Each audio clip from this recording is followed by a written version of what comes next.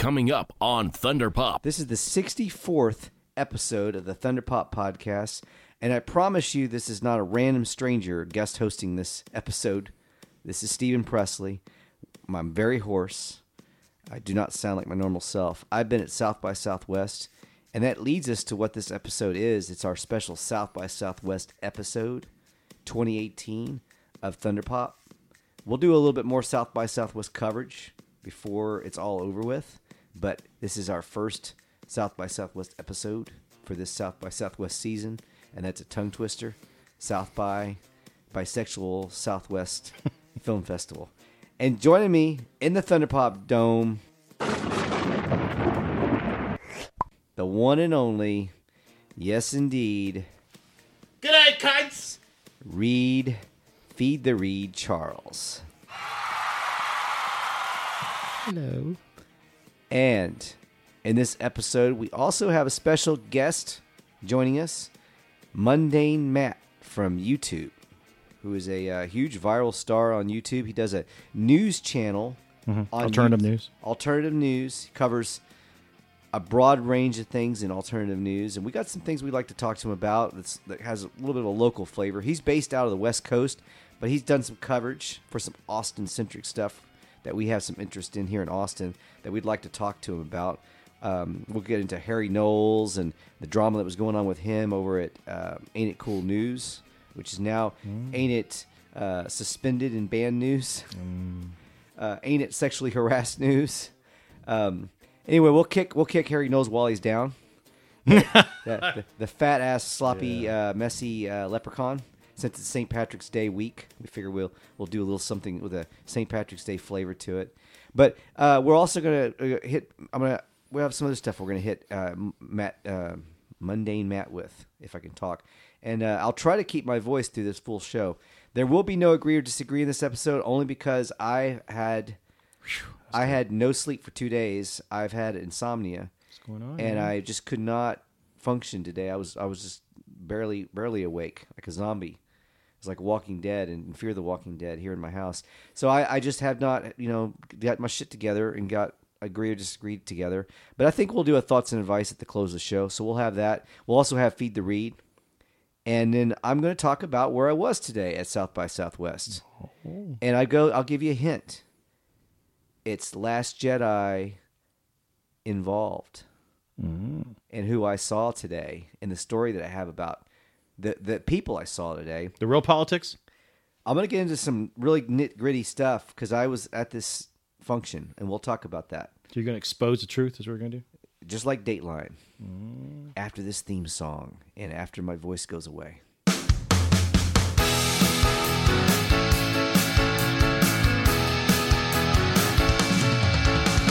Thunder Pop.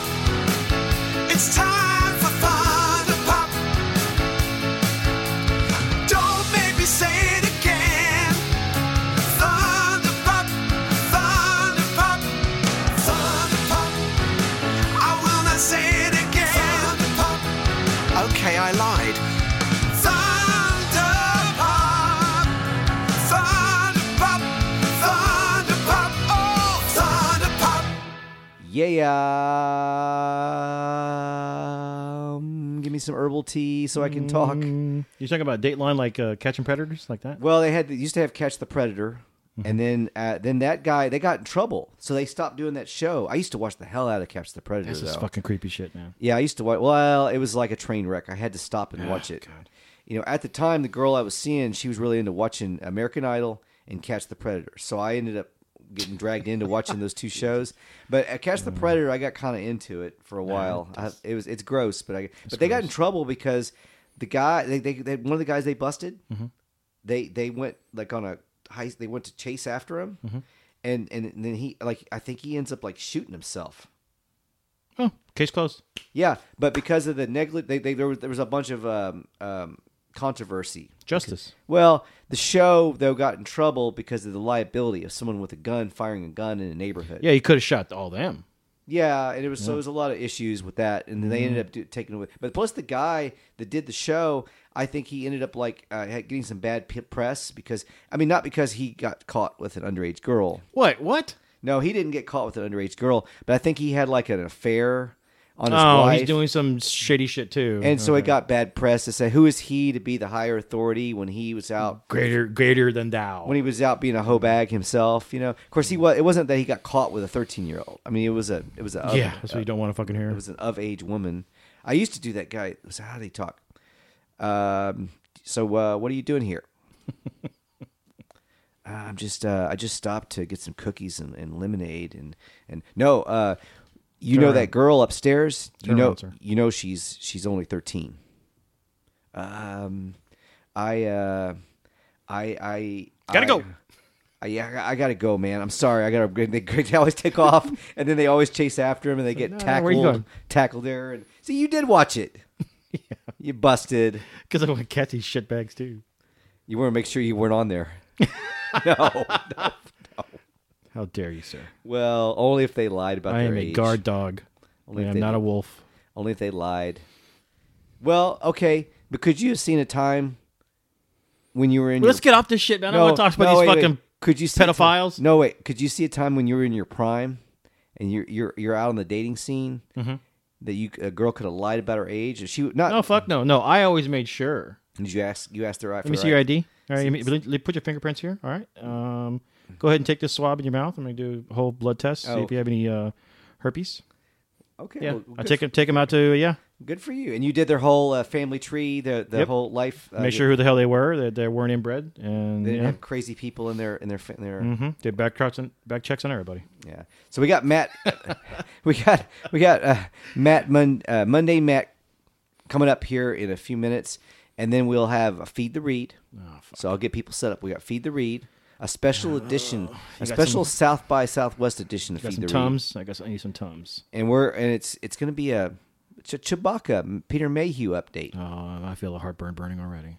Yeah. And then I've got a story because I was at South by today. I got no story. And I can't wait to tell this story about where I was and who I saw today, who I met. That's cool. That is awesome. Yeah. And it's Star Wars involved. You may have already guessed. If you knew who was going to be at South by this year, you may already know. But then we'll have a thoughts and advice to close the show. And we're gonna get Mundane Matt right after this break. He'll be joining us from YouTube. Check out his YouTube channel, Mundane Matt. My name's Shane Dawson. I'm a famous YouTuber with lots of fans and lots of money. And both of those things make me very happy. Honest! If you want to be a famous YouTuber like me, just follow these steps. Here we go! If you want to be a famous YouTube star, I've got lots of tips. If you want to be a famous YouTube star, just listen to this. Go to college for filmmaking. Take a class on creative writing. Don't forget your business master's degree. Just kidding. 'Cause all you need is to Facetune all your selfies. Look like a cartoon. And act like you're 18, even though you're really 33. Crow's feet. And make lots of money. Selling literally everything because one day.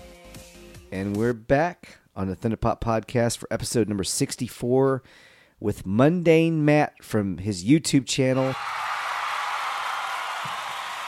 of the same name, correct? That is correct, sir. And thank you for joining us today in the Thunderpop Dome, sir.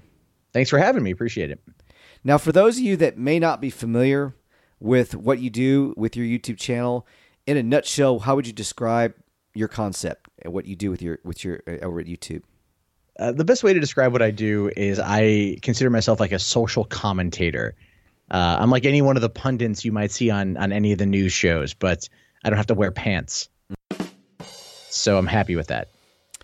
While we're at it, just to plug where people can find you that may not have found you yet for whatever reason, where can they locate you at?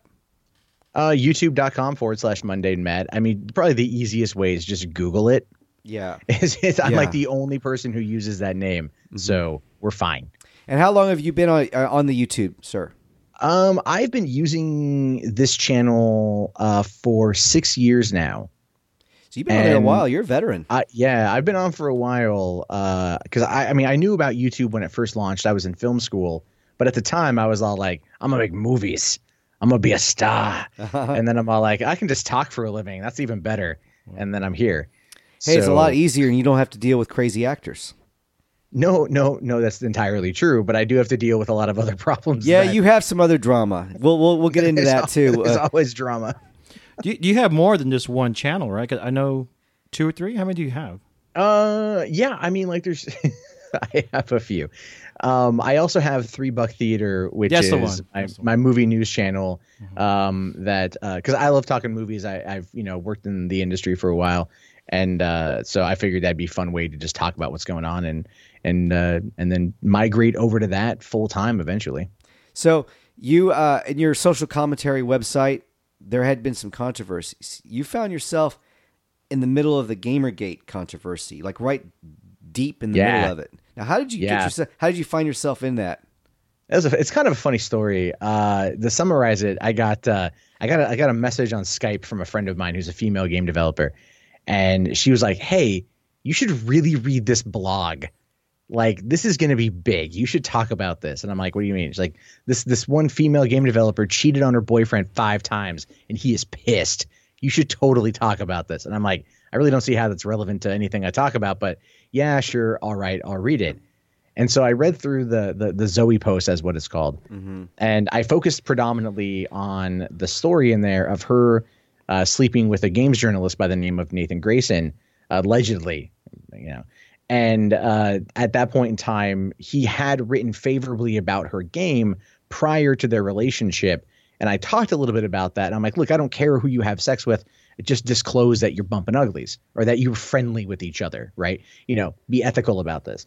That's basically all I said. I might have used more colorful language, but that's basically it. And then 2 days later, my video was struck down by a DMCA from Zoe Quinn herself. Wow. And so then at the same time that happened, you had R Gaming on Reddit kind of talking about Zoe Quinn a little bit, to the point of where Ahmad was deleting like tens of thousands of comments trying to cover it up. Like at this point, Streisand Wow. effect kicked in. So that got Total Biscuit, who's a big, gaming YouTuber, to talk about it. And then other people got involved, and it became this really weird event that ultimately became Gamergate when it was coined by Adam Baldwin of Firefly. Wow. So yeah, like that's where the name came from, was Adam Baldwin just hashtag Gamergate, and that was it. Did you ever see the actual game that she actually pushed? Because I saw someone do a yeah. review. It's horrible. It's horrible. I Yeah. mean, it's like it's a choose your own adventure game about like trying not to commit suicide. Yeah, it's retarded. It's just, I mean, like I like choose your own adventure, so I could kind of get behind that aspect of it. But yeah, it's a poorly written game. But what you have to understand is when it comes to the indie game scene and journalists, they're all part, not all, but in the context of this particular narrative, these people are all part of the same tribe in San Francisco. They all know each other. They all hang out with one another. We found out through Gamergate that you had writers for Kotaku that were pimping video games of people that not only that they were living with, but they were sleeping with. Damn. And like not disclosing that information. But of course, we criticize that, and it's, oh no, you're all a bunch of sexist people. So this whole group that was going to Gamergate, or that what turned into Gamergate, how do you know a lot of these guys that talked about it? Just the same as we know you, kind of like strangers in the same genre? Oh, okay. Yeah, I mean, it more or less what happened is when my video got DMCA'd, all of a sudden I kind of had this huge spotlight on me. Whoa. Right? And everyone's like, "Oh my God, Matt was DMCA'd." Like, like I'm this person who apparently has triggered the beast, so to speak. And I'm just like, yeah, sure. Okay, fine. Let's go with this. Let's see what's going on, and I just kept making videos because I was wanting YouTube to become my career. And I found myself in this position where it's like, oh man, I can actually become this, I could actually push this to get what I want, while still fighting for what I believe in. And so thankfully about 6 months later, I was able to actually go full time. Oh, So that's this great. this That's was great. bad press makes good press. Well, this was a lot of people out there that felt like they were disenfranchised from the gaming the gaming media that's there as enthusiast press in order to talk about games and what's good, what's bad, what's coming, turned it into this soapbox for their own political beliefs and their own narratives. Yeah. And when people were going like, yeah, but I don't want that. They're like, oh, you're just bigoted, sexist, misogynist trolls. And they're like, yeah, no, like I'm not. And then like, no, you are. You're all white men. And then you have like you have people of color and you have women and LGBT people, and they're standing up going like, excuse me. One moment, please. I'm over here too, and I actually agree with these fine folk about wanting ethics in games journalism. So hashtag not your shield. And then all of a sudden you get the no, you're just trolls too. And that's the whole thing. Is it became this huge ideological debate that simply was about ethics in games journalism, and then it just happened to spiral and spiral and spiral. And now, if you read Zoe Quinn's book, for example, she basically says that Gamergate was the reason why Donald Trump was elected. Ergo, because my video was kind of like the first part of that. Ergo, to her, I'm the reason Donald Trump got elected. I'm a lefty who likes Bernie Sanders. My bad.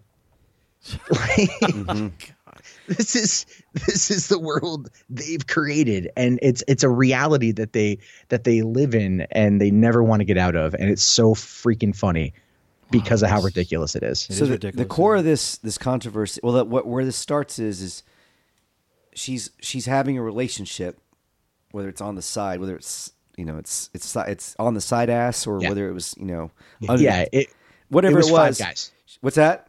It was 5 guys. She was having this relationship with this one guy who did some coverage for a video game. She wrote up some positive reviews for her. Well, no reviews. No one ever said review. I never said review. I was quoted as having said that in her book. That was a lie.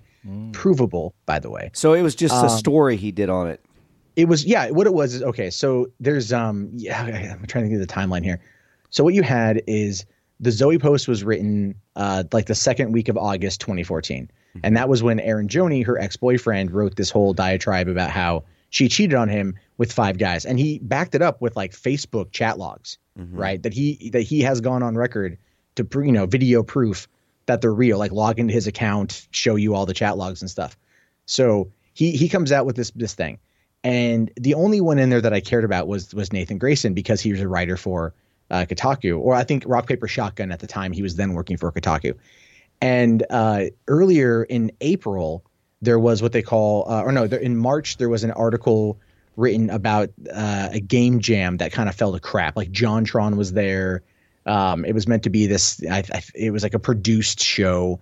And there was this big kind of blow up article talking about how it fell apart, with Zoe being like the heroine of the story. And it was then kind of recapped on Rock Paper Shotgun by Nathan Grayson, who then gave favorable coverage of Depression Quest in that particular piece, without disclosing the fact that he was also like a beta tester on the game. Or he's thanked in the end credits of the game, by the way. So he wrote about it. He knows her. They're friends. If you go and you look on their Twitter or their Facebook, that was public, you'll see they're planning on going on trips together. They all hang out together. And again, there's nothing inherently wrong with that, right? Everyone's going to know each other. People are going to be friends. There's nothing against that. Sure. But just say, hey, I'm friends with these people. So then you know that there's a little bit of bias there. Well, what we find out from the Zoe post was that they were having an affair around early April 2014. And that was confirmed by Stephen Totillo in August of 2014, when he was like, I spoke with him. They had a relationship in early April. So we can assume early April is like basically like the first couple days, right? And his article that featured her off that game jam was published on March 31st. So it's not like he wrote about her and then like they were already hooking up. It was like he wrote about her, then like the next day they started hooking up, or somewhere in that neighborhood. Like we're talking like, like just a very short amount of time. And again, I don't care about any of that. Just be like, look, I'm friends with this person. That's all I care about. But there was never any explanation. They really tried to distance themselves from the narrative that there was sex for reviews, because even that in and of itself was a meme. And unfortunately, the way the internet works, and even the way Gamergate worked, not everything was 100% real. There were stuff that was taken out of context. There were things that were obviously, to quote, the president, fake news. and some people ran with that. But yeah, Now there's a lot that's happened. Now there's some favoritism going on there, obviously. Now that's something that's happened though for decades in other forms of media, though. Correct? We're going to talk about Harry Knowles here in a little bit. That's a guy that's always been controversial before he was controversial, because he was always accused of giving favorable reviews to movies after getting to be in the movie himself, or actually being on the set of the movie, or being friends with somebody that was in the movie. Those rumors, I've heard of those rumors for a long time, but I don't think that should ever happen. But I can almost see where he's coming from, considering Ain't It Cool News's origins, and then being on the Hollywood outs for a long time, because he was posting like scripts and stuff, or talking about behind the scenes news that like no one wanted to talk about. Yeah, and then they kind of bought him off by saying like, "Hey there, buddy. Would you like to have access to this? Exactly. Let's bring the screenings to Austin. You can host them." So they basically realized that the best way to get a fan site on your ass or on your side is to just give him stuff, and I think that's what happened with Harry. Exactly what happened. Yeah. Wow. I mean, I can't blame him. I mean, if we had that kind of attention, we got people started approaching us saying, "Hey, do you want to do a premiere?" Well, Ain't It Cool News had a lot of weight back then. They had a lot of weight. Yeah. I mean, it was a lot of weight. Get it? Yeah, but up bump. But Yeah, literally. I mean, they did. I mean, that's gone now, but they did in the early days. They had. They were definitely a huge influencer. Again, no pun intended, but huge influencer. But pun made. We really can kick a man while he's down. Congratulations on your 100,000 subscribers on your channel. Thanks. Thanks. Did you see the video? Did you see the video? I did. Yeah. No, I get a lot of crap for that, but I don't give a shit. I'm sorry. I don't know if I can swear. No, I'm not gonna make fun of you, but actually, when those jerks from Kronos showed the video, I was like, "What jerks?" Because I hope they're playing around. But I actually got a little teary too when you were so happy, and I was like, "Man, look at this guy, so proud of this. That's great. You got to promote it. It's a promotion. It's awesome, man." But it's what people don't realize. And okay, so for your audience that's unaware, I got when you hit 100,000 subscribers on YouTube, you get what's called a silver play button. Yeah. It's a plaque.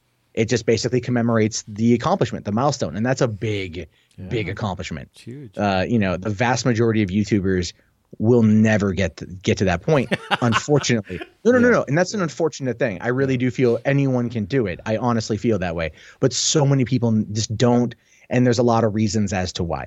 So one of my goals was always wanting to get that 100,000. I wanted that validation. Huge milestone. Yeah. And so when I got it in April 2018 or 2016 is when I got the 100,000. It took about another month and a half to get the plaque. Wow. But what you have to understand is in October of 2015, I was doxxed through a blackmail attempt. Jesus. Someone found out who I was and then tried to get me to turn on another YouTuber that I know, which I thought was really stupid. So I basically had to dox myself and put my own info out there to get ahead of it, which I felt was the right move.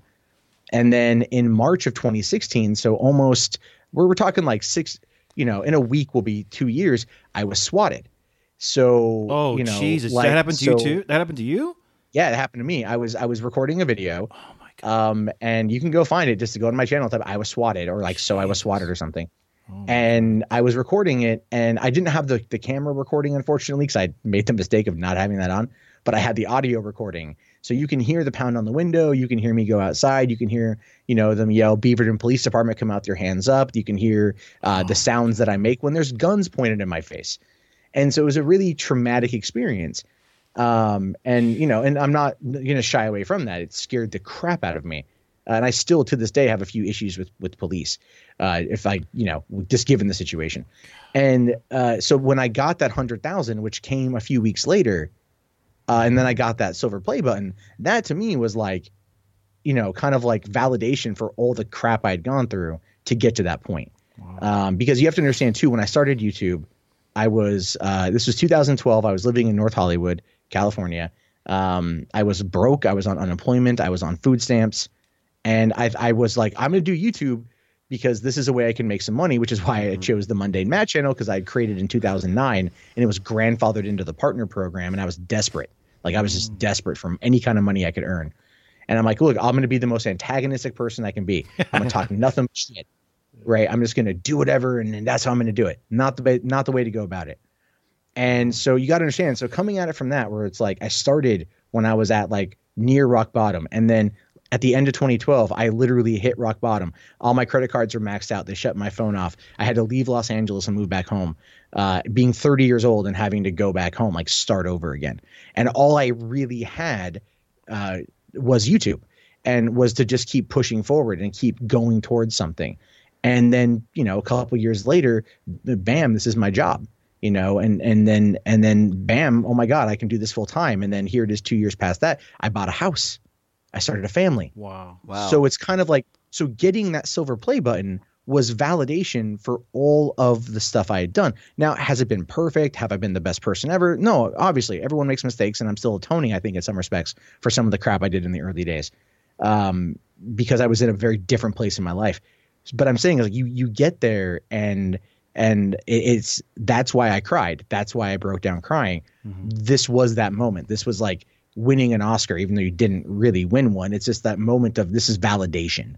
Yeah. It proves everything you've done has led to a moment that you're proud of. And that's why I don't care about that. Those guys can laugh their ass off all they want in that video. I get tweets about it almost every single freaking day. It's a 2-year-old video. Oh my God. Like, who cares at this point? Yeah, exactly. You know? Who cares? But I'm really proud that you did that. I was really happy for you. I appreciate that. Thank you. To give people some kind of backstory to that, there were some guys that were heckling him on YouTube. Well, this guy named Kronos, they were making fun of him. Yeah. And I was like, Kronos is actually just a person who uploads clips from another show called The Morning Kumite. Oh, okay, there you go. That's why. Okay. So that's all it is. All Kronos does is just upload stuff. And the people on the Kumite, they were my friends until about 2 months ago.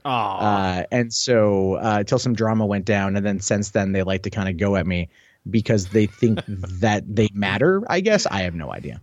The whole drama part, I definitely don't want to talk about the drama stuff. We've gone through that before with the director and producer of the Star Trek fan film. Oh, yeah. Axanar. So we didn't. Alec Peters? Yeah, really nice guy. I'm friends with him. Oh yeah, he's a nice. But we knew the drama. We had a great interview. with him. Great he was interview on our show, and really enjoyed having him. But we didn't want to go into the drama. We wanted to know, because honestly, I think his version of the Klingon War is better than the one I'm seeing now on STD. I tell you right now. But no, I really liked Axanar. I hope we one day get to see the movie. I hope so too. That would be great. I want to ask you on the success of your YouTube channel, and you had kind of a slow start, correct? Yeah. Before you found yourself, what was the turning point? Did you change your style a little bit? What was the secret sauce? I mellowed out. Really, yeah, is a lot of what happened. Because because what it was is, because I was in such a weird place where I was like trying, to like make it in Los Angeles, which is really hard to do. Because I didn't have the proper plan of attack to go into LA. And so I've been there, done that, and got that T-shirt. Yeah, exactly. I got the deep emotional scars. Mm-hmm. Oh my God, I love LA, but geez, some of those people are just bad. And I just kind of mellowed out. And then, because what it was is my first year. So I started February 2012.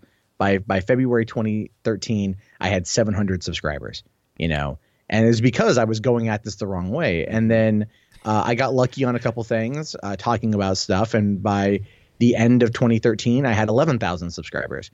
And then by the end of 2014, I had like 30,000 subscribers. And it just keeps going and going and going and going and going. So the more positive you got, the more numbers. Well, and also how I talked about stuff and how fast I was to cover certain things. Mm-hmm.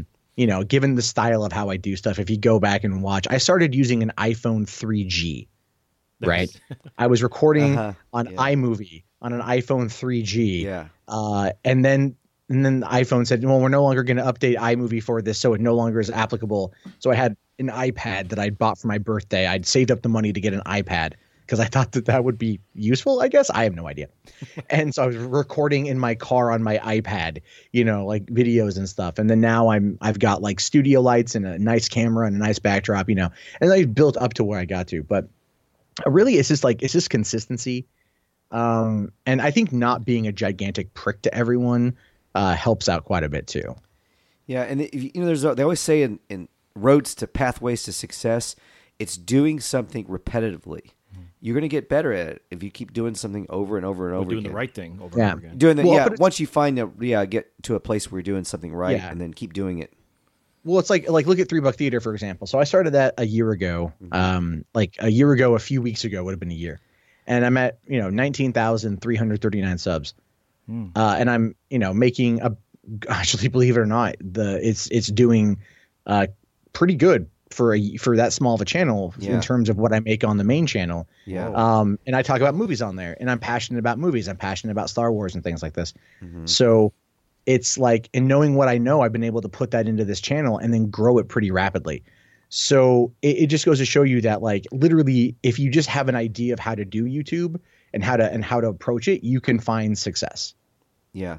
Are you worried about now, because of that son of a bitch Logan Paul kind of ruining the party for everyone? Are you kind of a little bit more, I don't know, feel like you're walking, it feels a lot of people at YouTube right now, I know they have channels, especially people that do more, like, very alternative type of media coverage, feel a little bit right now scared because of actually, I'm the exact opposite. Things have gotten really strict.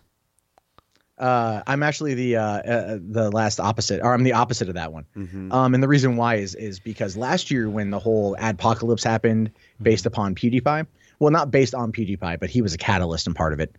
And so when that happened, he ended up, or we all were getting punished for somebody else's mistakes, right? Wow.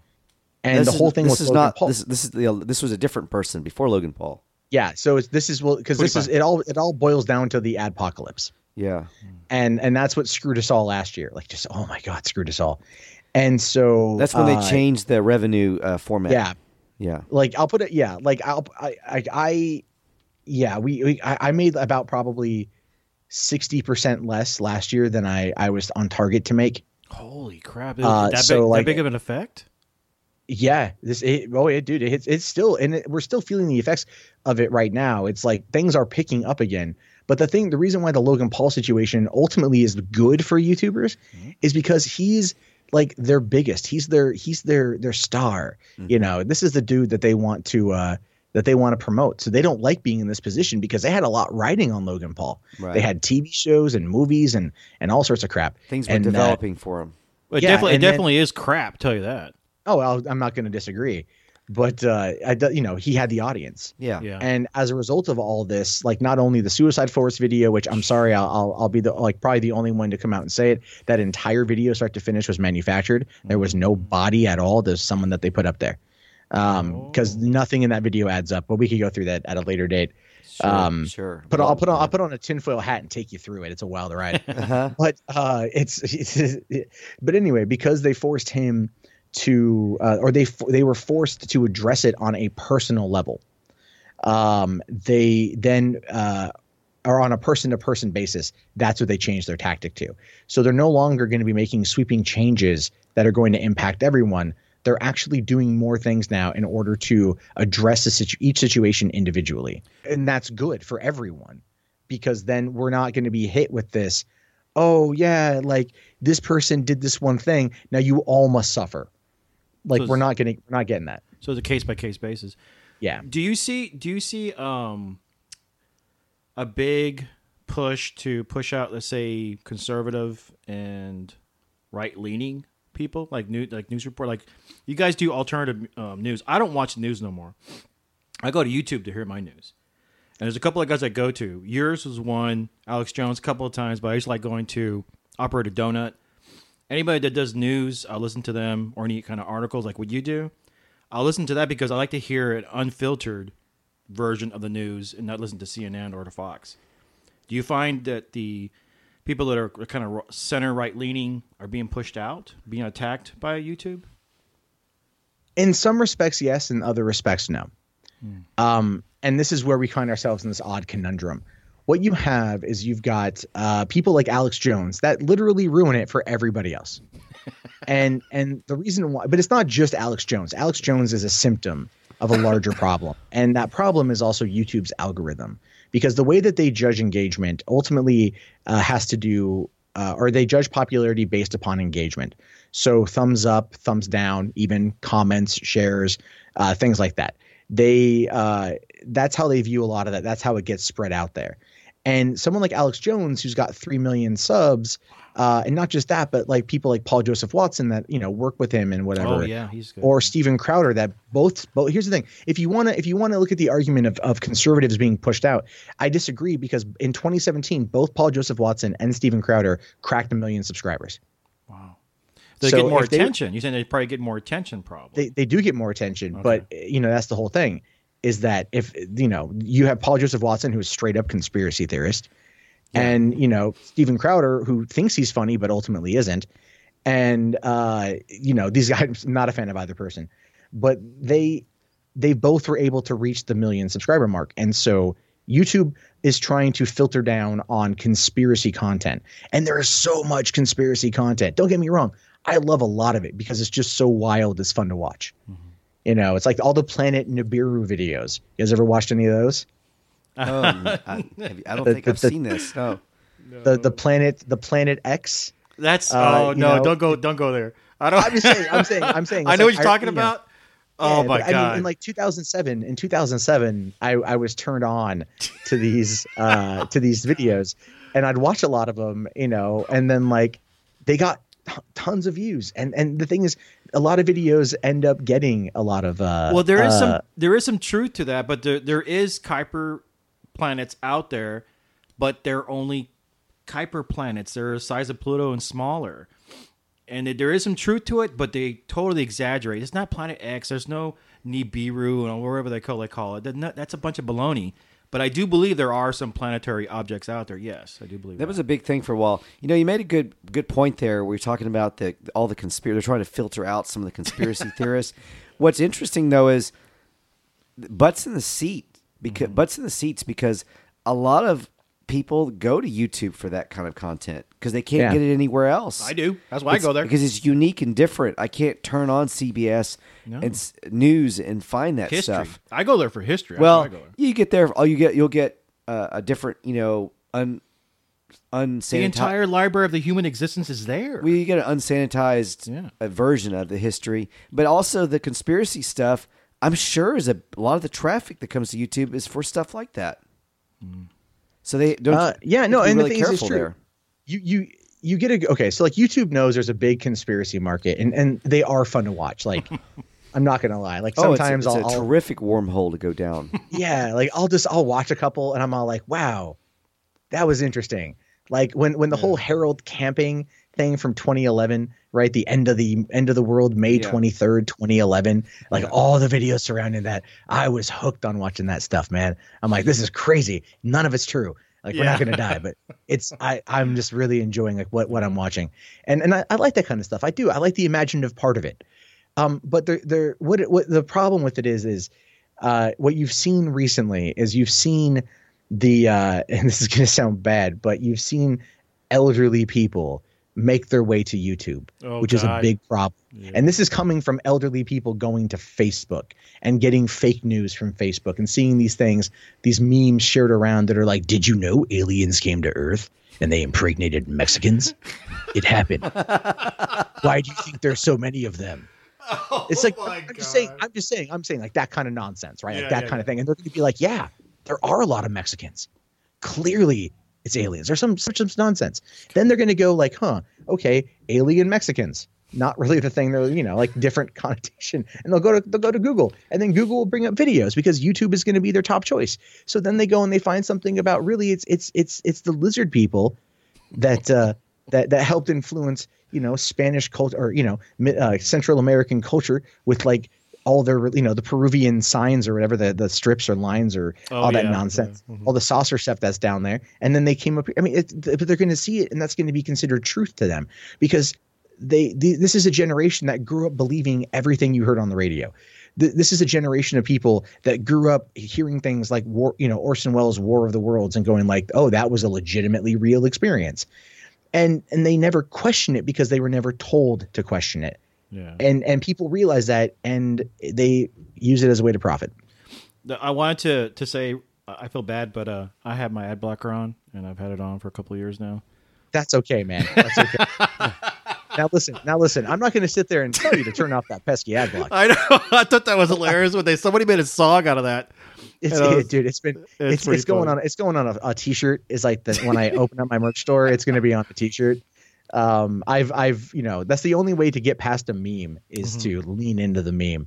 And I have YouTube Red, so I don't even know how that factors in. YouTube Red actually like saves our ass. You'd be amazed at how much it doesn't necessarily equate for a great deal.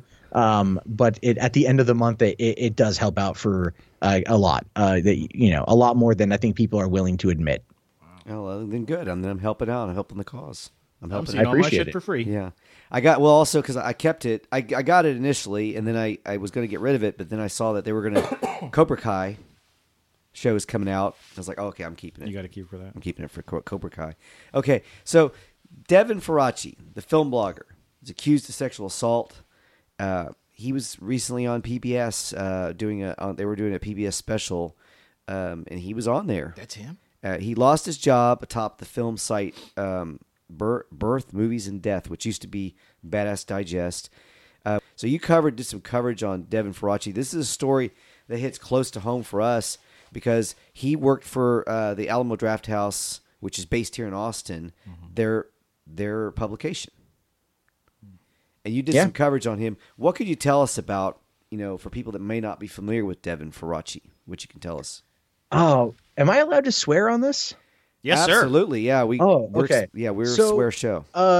Yeah, he's a degenerate piece of scum-sucking shit.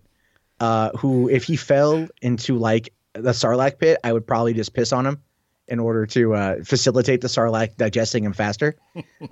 Pure human garbage, absolute. Motherfucker, I hate that guy. Nothing but bad things to say about him.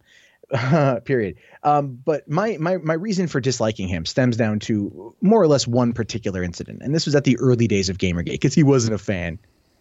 And what he did is he went out there and he made a comment saying that Gamergaters are worse than ISIS. Right. Yeah. Which, okay. We've been called that for years. People who supported ethics and games journalism are, very much like bad people, apparently. Not saying everyone was good, but the majority of people were pretty chill. You'd be amazed politically. They're all like left of center. But anyway, the day he made that comment is the exact same day. And I mean, within like the hour of news reports coming out that ISIS had in fact beheaded an American journalist and released the videotape. God damn.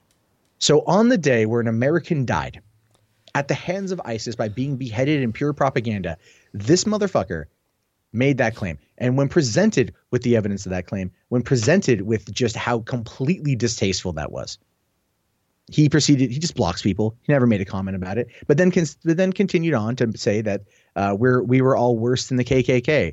We were worse than the plantation owners. We're, all of these things, these provocative things in order to appease a particular ideological narrative, which let's be fair, a year later ate his asshole. And so I feel no sympathy for him, whatever's happened. I can only wish the worst upon him. If I found out he died of cancer, I'd be like, okay. I don't like this guy. I saw him in person, actually. I was at Comic-Con, 16. And this was right before the scandal broke with him. Oh, wow. And because I went as press and he was obviously there as press, and he was there buddy with like the Slash Film guys and the Hit Fix people and everything else. But I was about like 2 feet from him waiting in line, and we saw each other. And I'm not too sure if he recognized me or not. I don't think he did, but I saw him and all I felt was rage. Wow. And I felt myself clenching my fists like I was going to go sock this dude in the face. That is how mad. And I'm not a mad person. And that got me mad. I actually turned around and just started talking to another woman next to me. I had no idea who she was. Just started having a conversation. And I was open. I said, listen, I need to talk to you because there's a person over there that I vehemently despise with every ounce of my soul and being. And you're going to keep me from doing something stupid. And she was like, okay, cool. Not a problem. How are you? Wow. And the thing is, this is a bad person. He is a bad guy. What did he do? Well, now this guy, okay, he was working for the journal, the Alamo Drafthouse, their publication. Well, he wasn't. He was the editor in chief. He was the editor in chief. Yeah, he was. Yeah. Now, where was his initial claim to fame? Is it just from his blogging, movie blogging? Well, yeah, he started off on, I think it was like Chud, like that. I think that was his movie blog or something. And then he ended up getting hired on by Alamo to create Badass Digest. And then there was a blow up of movie bloggers for a while, I believe. And him being in Los Angeles, or him moving to LA and then getting in on all of the screenings and all of the information made him more prominent. And then also of how boorish he is. People, they knew that Faraci is Faraci. And there was like, I guess, once he realized that he could intimidate people, he used that as a way to kind of solidify his power. Well, and there seems to be a trend there. A lot of these dudes that are getting in trouble for sexual harassment, they're getting busted. They all seem to have, like, you got the Harvey Weinstein. They're predators. You had the Bill Cosby. They're predators, but they also seem to be just heavy doses of alpha male. Like power. No. Power trip. They're alpha males with females. They're not. They're betas when it comes to a real man. Okay, that's what it is. All these guys, all these pieces of shit, these predators, they're betas. They pretend to be betas in front to females to catch them on their web, and then they take advantage of them. Right. That's kind of shit bag this is, if I'm understanding correctly. Like this guy was Faraci was a fake feminist. Right. Pretending. Oh yeah. He's one of these guys that was they a all fake. are. No, Jordan Peterson talk. I'm a big fan of Jordan Peterson. That's what he talks about a lot, and that's what this guy is. Yeah. Now he got in trouble. He initially the controversy where Alamo Drafthouse, it all comes back to them on this, is that they were in Tim League. Supposedly they had finally decided to go ahead and have him removed. Wow. And they announced he was going to be removed after initially not doing anything. They were just too much of a. It's like, what the hell, dude? People, something about it. People were like, you got to do something about it. So they supposedly had him removed, but then he really wasn't removed. Well, is from what I can gather with that is okay. So to kind of go back into what it was, he was accused of sexual assault on Twitter. Yeah. And the instead of and as I like to say, Twitter is not 911, right? Like if there's been an assault, go to the police immediately. Yeah, exactly. File a report. And we're seeing this happen now, which is good. But what happened there was this woman, I forget her name, but she went on Twitter and she was like, Devin Faraci sexually assaulted me. And what it was is they were dancing and he put his hand down her pants while they were dancing and then like made jokes about like him molesting her, like to his friends, like, oh, smell my finger, which seems like a real Faraci thing to do. Holy shit. And then the thing is though, is what you have to understand about male feminists is that they will fall on the sword. Right, because taking the punishment now is better than ultimately being excommunicated, which happened Faraci, 2 years almost before the Me Too movement, right? Yeah, this was way before all the other stuff coming out. Yeah, and so essentially like a year before the Me Too movement, really, and so he fell on the sword and admitted that he did it, and that was the whole thing is he admitted that he did it. So he's done. Whereas, so he was done. So they basically so then he stepped down as editor in chief of Badass Digest, and he went away for a while. Like he just kind of left. Allegedly, and no one talked supposedly went away for a while. Well, yeah. What from what I gather from him coming back, it was more like Tim League was like, well, you've been in the doghouse long enough. Why don't you write some press releases for us or do some general copy work or something like that? And that's kind of how they were bringing him back into the fold. Was kind of, just behind the scenes helping out. And, like ultimately I don't have an issue with that. Like, like everyone's got to work. So, but they, in this industry, like you just not right now, I mean, if you've been accused of something, you can't even remotely be seen to be okay. Because that's not good enough. And that's part of what happened here is I believe Faraci just, it was the Me Too movement kept him down again. So I'm not sure too about the Me Too movement. The only problem I have with them is that they're very, very anti-man all around. And if you're a man, you haven't done anything, they're going to lump you in with every other man that's a piece of shit.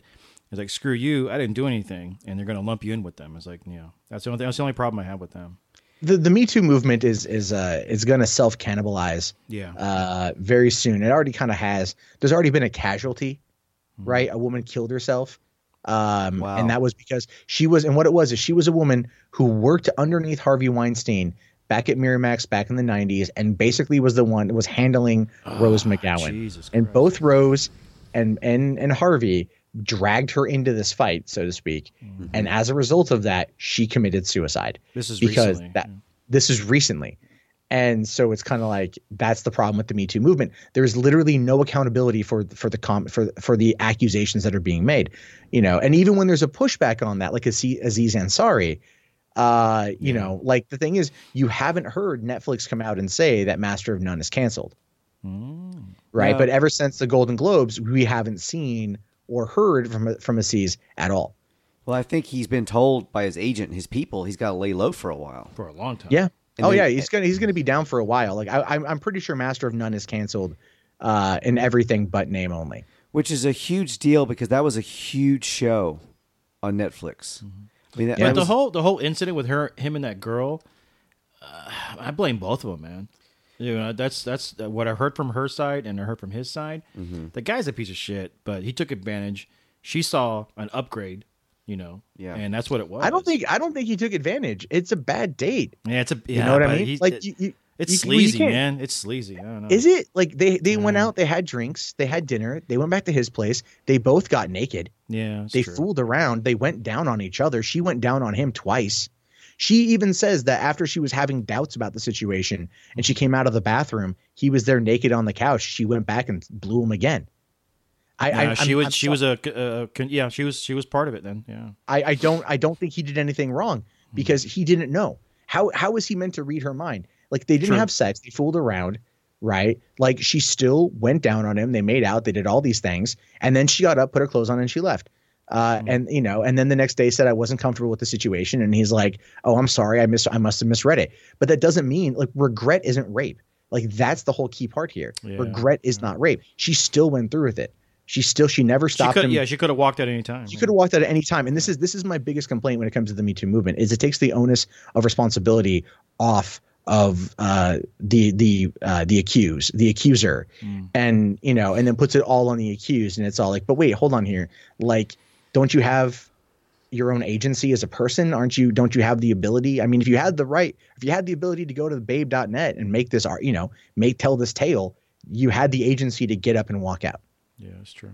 And that's the whole thing. But it's like there's a difference between they're trying to lump in Aziz Ansari with like Harvey Weinstein. Not the case. I don't think that's the case. He's just a little weasel, but I don't think. Yeah, He's a dude who wanted to get laid. True. I mean, yeah, that's true. I mean, we all know. You know, I've been at bars where it's closing time, and I've literally had women come up to me that were just making their way through the bar. You know, like who's the best person here to You go home and ugly have first, sex man. with, Go ugly first. right? You know, and I'm like, well, I have no shot with her, so I'm just gonna be like, I'm just gonna say whatever comes to mind. She's like, what kind of music do you like? And I'm like, I like Spice Girls. You want to fuck? It's just like, you know, it just didn't happen clearly. But I'm I in the still like wrong Spice Girls. town. Jesus, I didn't even move there. Well, this was San Diego in 2007. It was a different time. You know, I'm just saying there's so much nuance that comes out of you know, young sexual relationships, that not everything is rape, not everything is assault, and the Me Too movement has turned it into that particular situation, and that's my problem with it. I wish there was more discretion. You know, I want these scumbags out of Hollywood. You know, I want people that abuse people out of Hollywood. Right. You know, but the thing is, there still has to be a level of you know, due process. Yeah, and that's absolutely. I've been saying that and all that's along. going away. Have you heard? So I mean, the, I know for a fact that if I ever get into Hollywood, or you know, if I ever write a movie, it gets big, they're going to be like, "You were against the Me Too," and I'm all like, "I was pro. I'm pro due process." Like I've talked about that constantly. Yeah. You know, sorry, you think Twitter somehow equals the police? Have you heard the French women respond to this? Yeah, they responded, and then like a couple Yeah. of them like backed out. Like a couple of them backed away. Oh, really? Yeah, a couple of them did. But I mean, at the same time, it's kind of like people like the thing is when you go to Hollywood, man, everyone knows it's a game. Yeah. Everyone knows that there's a game, right? I mean, I'm not saying the rules are fair, and they're not, and I'm not saying the rules aren't stacked against you in most cases. But like what about like there was a comment I saw saying, why don't we celebrate the women that didn't suck dick? You know? Well, no one wants to it's- date them. It's all like what about the women who didn't suck dick to get a part? Like, why aren't they heralded as heroes? Because they were, you know, they didn't give in. to the pressure. Like, and I'm like, that's an interesting comment. That would be one that'd be up for debate.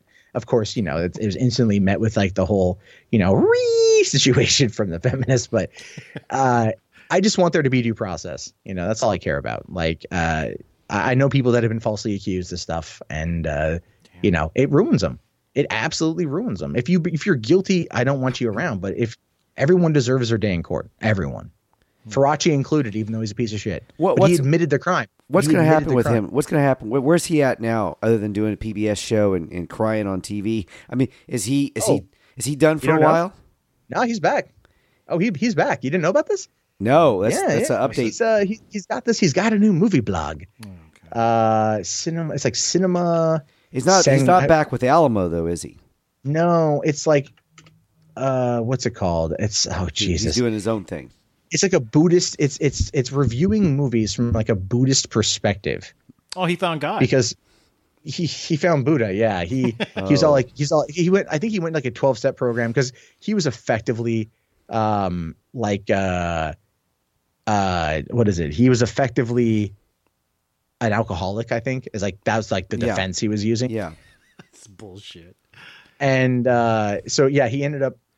He's clean, which is good. But he's now blogging from this perspective. I just forget the name of the blog. Let me go find my video on it, and I can tell you. It's possible to come around. It is. How does it go? Yeah. Even a broken clock is right twice a day. Oh, that's very true. That is very true. And it's not to say that he didn't get scoops, because he got scoops. He did. He was able to get a fair amount of, there's even a scoop they had on Star Wars, The Force Awakens, about like the opening scene was like Luke's hand holding the lightsaber floating in space.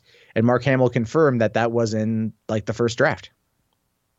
Wow. Oh man. So, so the name of the blog is Cinema Sangha, like Sangha.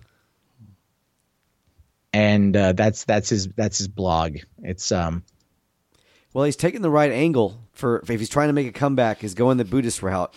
Like going the Zen Buddhist route is the way to go. Yeah, if he starts hanging out with Richard Gere, then we know that he is up to something. Yeah. Now, related to the same kind of similar story, Harry Knowles. And Harry Knowles being here from Austin, and also Ain't It Cool News, also associated, who's a part of the Alamo Drafthouse family. He was the co-founder of the Fantastic Fest, and he also had his Button-Umathon. He had Button-Umathon, which was his big thing. Mm-hmm. This was a guy at one point who was one of the most influential people on the internet for a couple of years. When it comes to movies. Mm-hmm. I mean, he was the most influential person in probably online. Period, which is saying a huge amount now. He lost it all. Considering how many influencers there are today. Mm-hmm. He was kind of at the before YouTube. Yeah, that was a website was the way to go. There was a website. You did a website before blogging. Yeah, before blogging, and it was Ain't It Cool News was like one of the early adapters to that idea. Mm-hmm. But he had his own issues with Harry Knowles. You told me before we started you were kind of surprised by him, though. Well, the thing is, I don't live in Austin. I lived in San Diego and Los Angeles, and now I'm in Washington.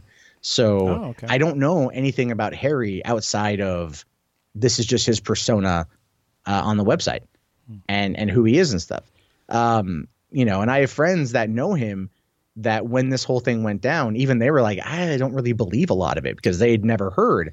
But then again, they also don't live in Austin. They live in Los Angeles. Wow. So, I mean, there's going to be a disconnect between what you hear in some places versus others. And I mean, I don't know. I was taken aback by the accusations because I'm like, wow, that is odd. There's no way to collaborate the story. Same thing with Stan Lee being accused of sexual harassment, which is bullshit, I think. And you're saying so Harry knows the same thing. There's no history of that. Well, and here's the thing, though. I mean, you hear rumors, and I had heard rumors for years about Harry Knowles. It's kind of like Bill Cosby in Hollywood. There were rumors for years about Bill Cosby. People used to make jokes about Bill Cosby is going to drug you and rape you, and nobody knew where those jokes came from, but they sort of were there. And there were stories about Harry Knowles. I mean, rumors about Harry Knowles. I mean, some of the biggest rumors about him are not even out right now. If they're true, I mean, he really, literally is a piece of shit. I mean, okay, here's the thing. The story, the rumor I heard. The rumor I heard on Harry Knowles is that he would go to the Alamo Draft House and he would shit all over the bathroom on purpose. The stalls and everything, because he enjoyed them having to make an employee clean it up because it was a power thing for him. Well, maybe he couldn't reach back there with his big butt. That seems a little bit of, I mean, like, I don't know, man. Like, here's the deal. Here's the deal. I spent a long time working in movie theaters. I've managed a couple of them, and a long time working in theaters. And people trash the bathrooms for whatever freaking reason. So I mean, like, unless there's an employee that's like, every time that fat motherfucker comes here, he always goes in the back, and then it's always, they watch him. Like, the thing is, like, I mean, I'm not saying it didn't happen. I'm just saying it's like, you would know that it's him, because I mean he was in a wheelchair, for Christ's sake. Well, now he's in a wheelchair. Now he's in a wheelchair. He wasn't years ago. Why would you, like? Does he take his pants off and just like crab walk around the freaking handicap? Yeah, what story did you hear? Well, no, I mean, I'm trying to understand. I'm trying to have a visual repretation in my mind. No. I don't want to have a visual representation. I just imagine. For those listening, what do you know now, Matt? What do you know? I know. I don't know anything, but my imagination is telling me that he basically Zoidberg walked all over the bathroom. Just doing that. That's how I look at that. He's a giant leprechaun, and he left a pot of gold. Only it wasn't gold. He thought it was shit, and he thought shit would turn to gold. That's what he did. Army Lucky Charms. He said, "I'll leave this here, and it'll turn to gold." It's a little St. Patrick's Day reference there, since we're getting close. Well, that's only one story about that. That's only one story. One supposed story. I'm going to say this. I've heard some stories that go even deeper, Oh, no. And there's some crazy shit, but that's some pretty crazy shit. Now there were the rumors too that he was abusive to women, and I heard that years before this whole stuff with him went public. But it's all rumors. Rumors. So I'll put that disclaimer there. Anyway, Mundane Matt, if you could tell me going forward what you would like, where you'd like to see your YouTube channel go, like what would you like to be the end game, like the next thing? I want 1 million subscribers, so I will cry once again on camera. I love it. That is what's going to happen. I love it. You want it, ladies and gentlemen? Hit that subscribe. And take down that pesky ad block. Yeah, turn off that pesky ad block. Hey, I got That's awesome. Yeah, I mean, I want to, like, I love what I do. I have an awesome career.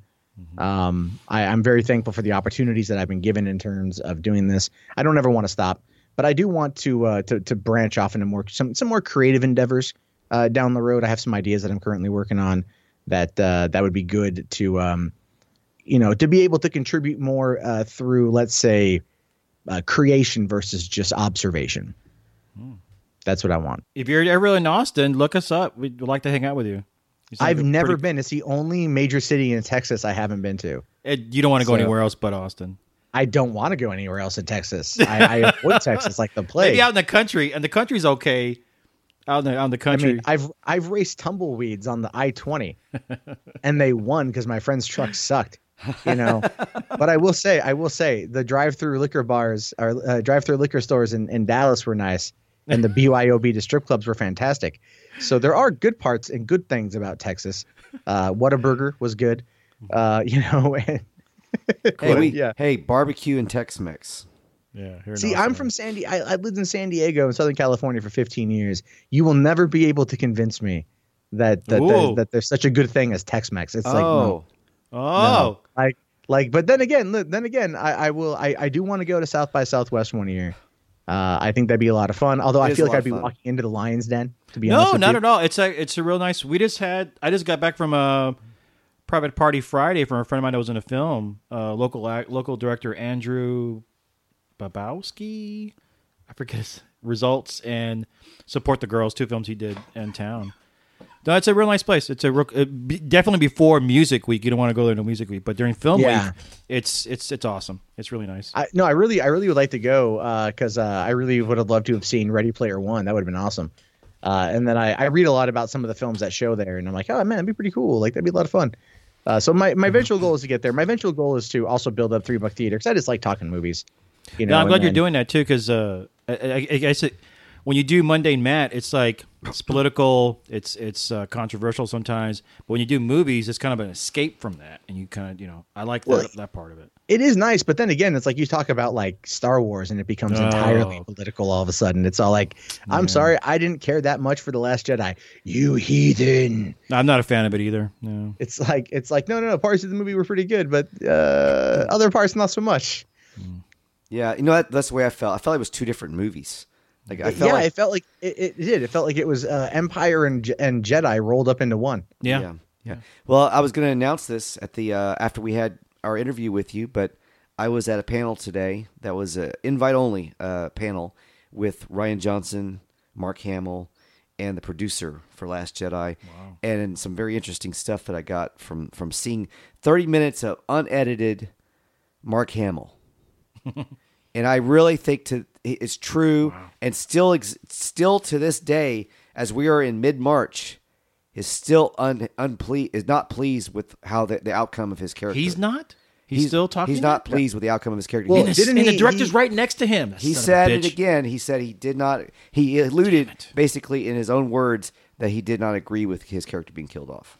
Said it today. Said it today. And then I've seen some defense of that today and other. I think it was like a Heroic Hollywood article that was like Mark Hamill didn't like Return of the Jedi either, like trying to like run some Rian Johnson defense. Like stop it, just like stop it, just let it go. I didn't get the impression that they were on terrible terms, but I do think that there's definitely some disagreement there. I think like I mean from what here's my understanding of it.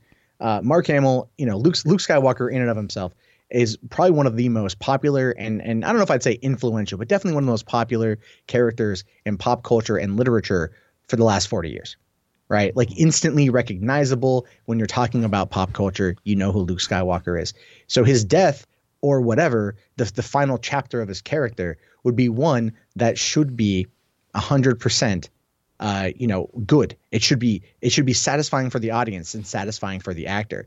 The way that Johnson set it up made like no sense because I even think that they cut around there being a wound. I think if you go and you watch it again and you get to that scene when he's on the rock at the end and he's kind of like looking out into the twin suns, which I thought was a nice touch. I did like that touch. Yeah. But he's looking at the twin suns and you can kind of see like it's his right arm looks like the way that it's bent is like he's holding his side, like he's been injured, right? Yeah. And so like then they cut around that. But I really do think that the original way they shot that was, even though the AT-ATs or whatever they were that shot at him did nothing, I think the lightsaber when Kylo went through him is what killed him. I think that was what they were originally shot. And then they just cut around that to make him like, just kind of fade out. It was just the stupidest way to like handle the character's death. It just, I walked out of that theater and I was mad. I was like legitimately mad. And then the whole flying nun thing. Oh my God. Mary Poppins, y'all. Yeah. Did you see the someone added the Superman theme song to that? No. No. Oh man. I will email that clip to you. That's great. That is, I'll send you a link to it. They took that scene and they added in the Superman theme song and it fits so perfectly. And I'm just like, yeah, like that made that scene better in my head. Cause I saw the movie again and I'm just like, I started playing the Superman theme song in my head when that happened. I'm like, yeah, I can get past this now. Like I feel like a fucking fool just for even liking it when I first saw it. Drank the Kool-Aid. My stomach hurt after I drank so much of that fucking Kool-Aid. But it took about a week or two. Like, you know what? Wait a minute. This is fucking bothering me. This is not right. And as I realized, and then I was like a dumbass. I went to YouTube and started watching all these reviews on it. Nothing but negative. I go, fuck. It's like, I don't know. It's just fucking heartbreaking. I stopped buying the Star Wars comic books, man. And it really fucking hurts. It's it really fucking hurts. I just posted a video right before we went live about how I feel Star Wars can be saved from itself. It's gone, dude. It's dead. It's well, it's not gone. It's not gone. They've actually done something that works. Well, and that would be the cartoon, Rebels. Well, no. I mean, hiring the Game of Thrones guys. to do jeez. the series. Because think about it like this. Well, Game of and you Thrones- got Jon Favreau now. That's going to be and doing Jon Favreau's doing the TV show, which show. they're basically going to become Marvel. They're gonna create the Star Wars cinematic universe. That's going to be a thing. yeah, that's been the plan all along. But the thing is, though, is having D.B. Weiss and David Benioff come into play is that they took, I wouldn't say a rather obscure series, but one that not a lot of people had known about overall from Game of Thrones, and they turned it into the most popular show in the world. Do you think that those two guys, when they approach, R.R. Martin, do you think that the idea of hold the door, Hodor, do you think that it was them two that did that, or was it Martin that had that? As far as I can tell, it was Martin. Okay, so Martin had that from the beginning. He already... Yeah. Okay, so I thought it was the directors that had come up with the two brothers. I thought it was them, and I was like, "Geez, that's a band." I don't think it's them. It wasn't them then. It was no. I think that it was the Martin, because there was a thing I read last night where a fan had asked him like, "Does Hodor mean hold the door?" And then he said, "You're more close than you think."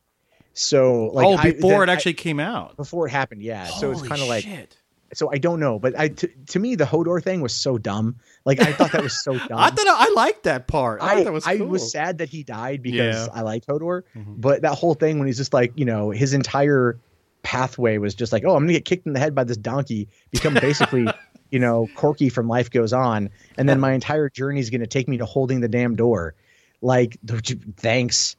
Thanks. Like you could have at least let Asha take me out back and give me a handy or something.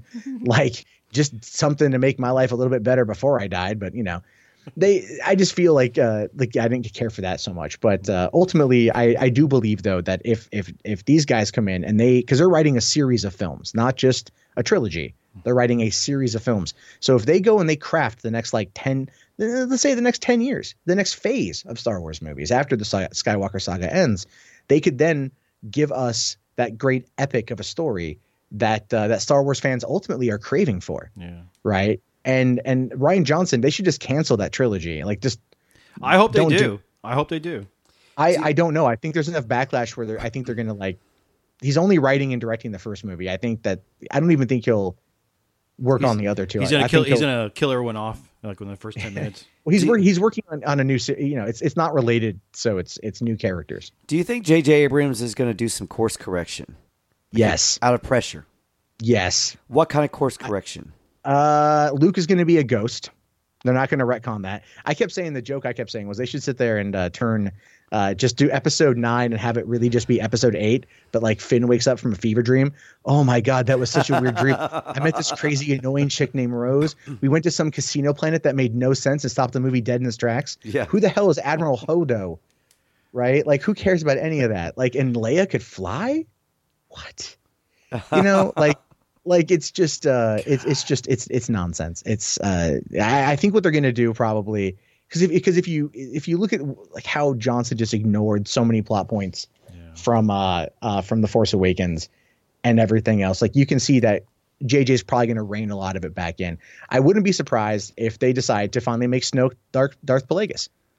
I think they're gonna make him Darth Plagueis. I think that's gonna be the next step.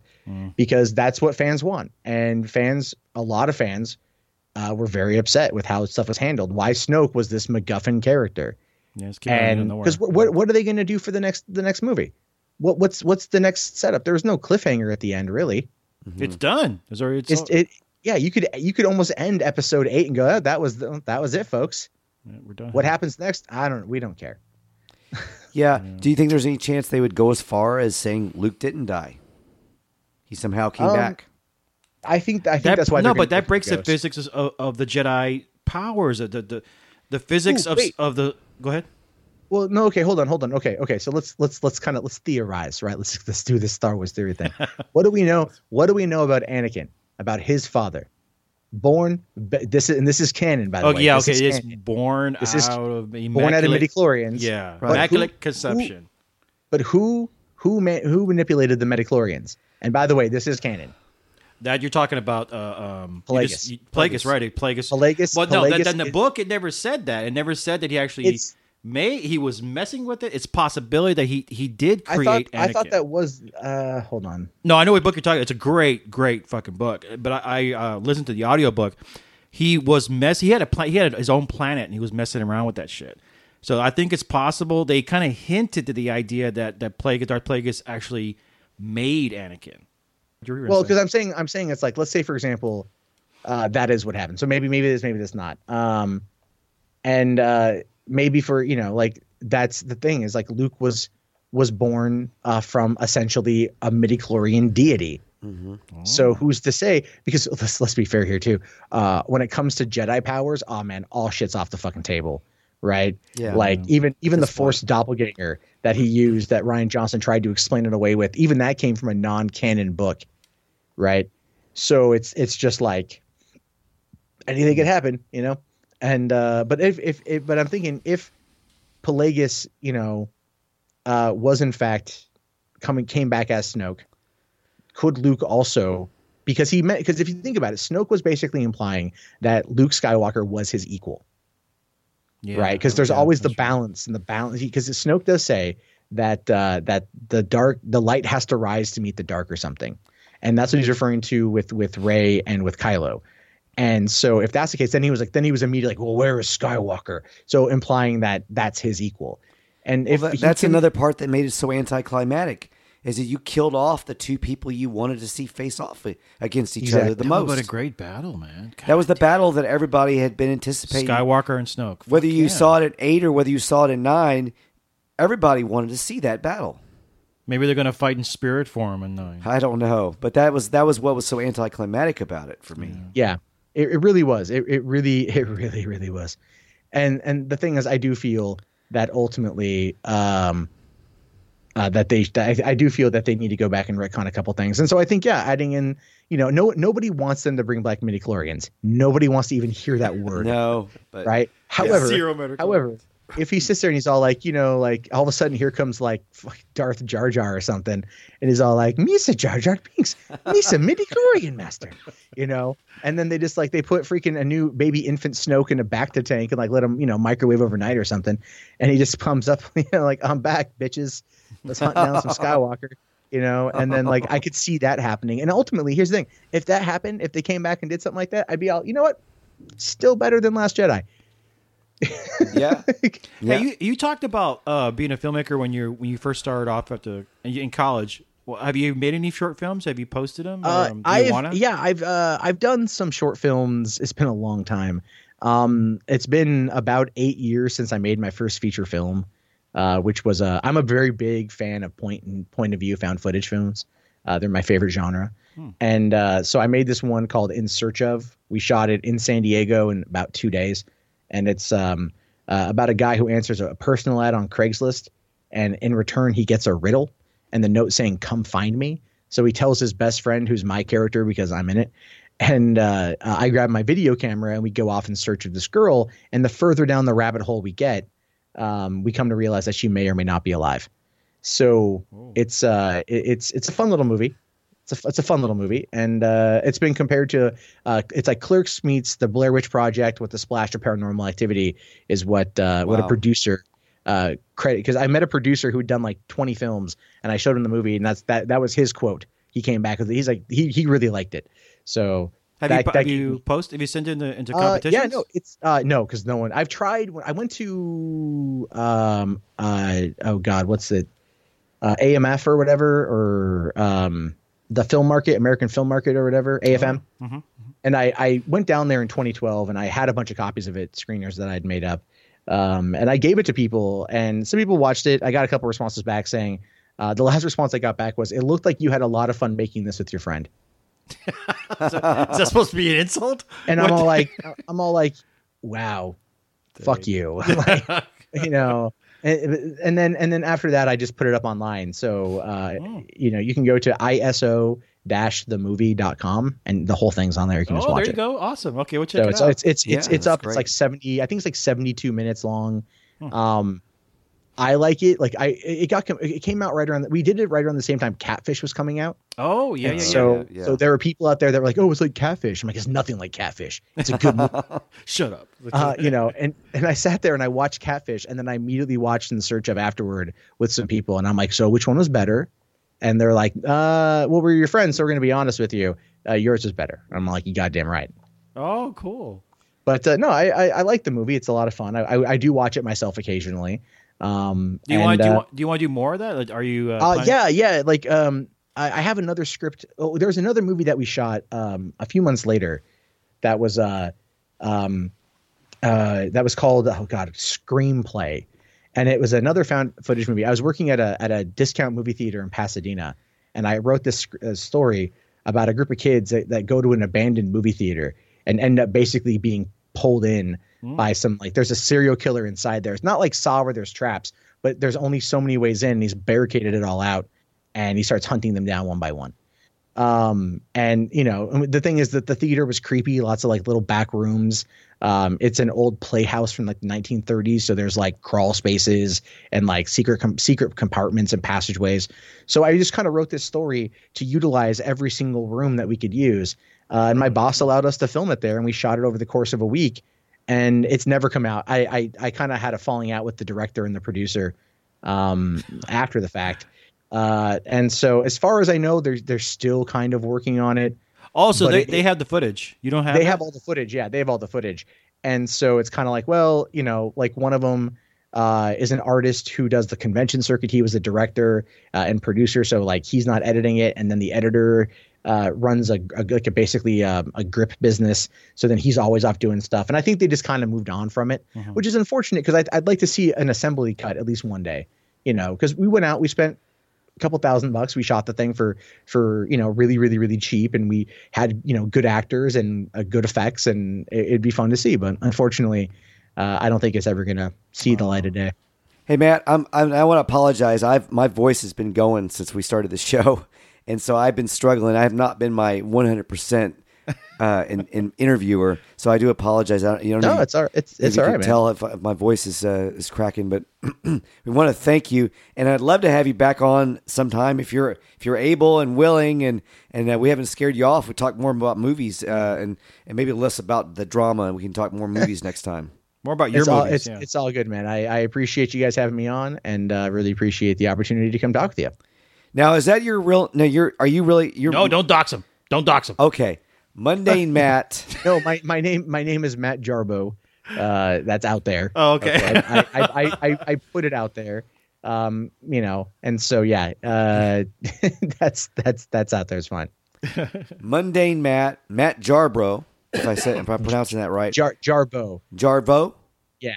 Oh, we want to thank you for joining us in the Thunderpop Dome. Thank you, sir. And I'm going to get some herbal tea, and then we're going to try to finish the show. Matt, thank you again. Thank you, sir. And please, we'd love to have you back sometime soon. Yeah, if you ever make it to Austin and South by, definitely look us up as well. Yeah. And I want to prove to you, you've been to the wrong Tex-Mex places.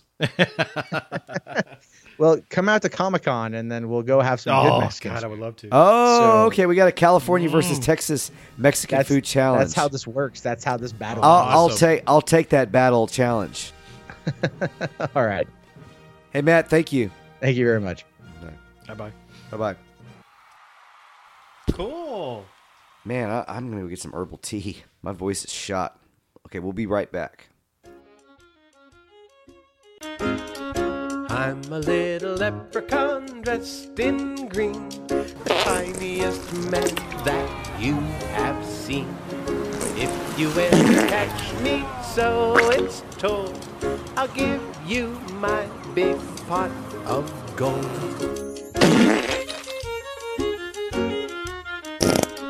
I'm a little leprechaun, imagine that, with my little green boots and my big green hat.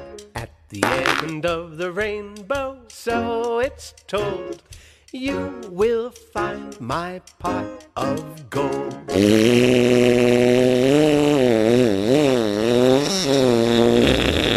Fuck, man. Oh, man, that was such a great interview. That was cool. It was so good.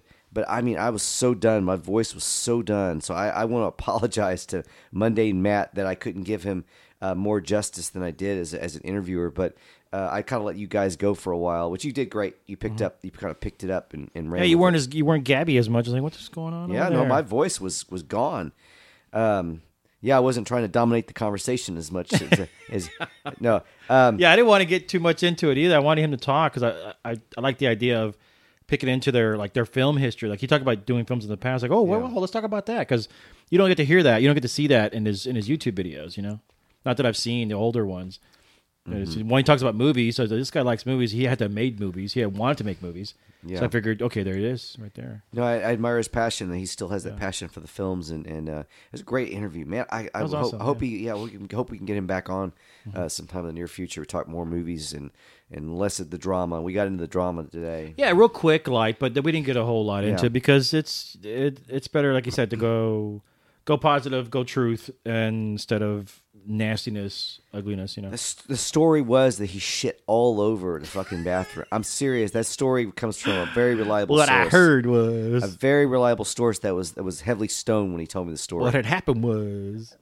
When he was heavily stoned, this guy told me that story. Okay. Oh man. Now, speaking of needing to be heavily stoned, the next segment we like to call Feed the Reed. Feed the Reed. Shit. Here comes a heartburn. On this Feed the Reed episode, the segment rather, it's an update on the Peter Mayhew Chewbacca. Oh, okay. I was like, how do you come up with subjects to give me heartburn? It's a little update. Those of you that follow the show or listen to episode 1, You three people out there. go back. Yeah, the three of you, the trio. You go back, but we're up now for our numbers. We went from 2 to 1. We went from 2 to 3. Yeah, we're good. Yeah, we had 2 viewers, Listeners. Listeners. Yeah. Now we have 3 viewers. Yeah, we got 3 listeners. We're going up. We're gonna, do we get a badge for that? A button? A new, like a plaque? We can just sit in silence and enjoy the moment. Yeah, it's not a 100,000 subscriber moment.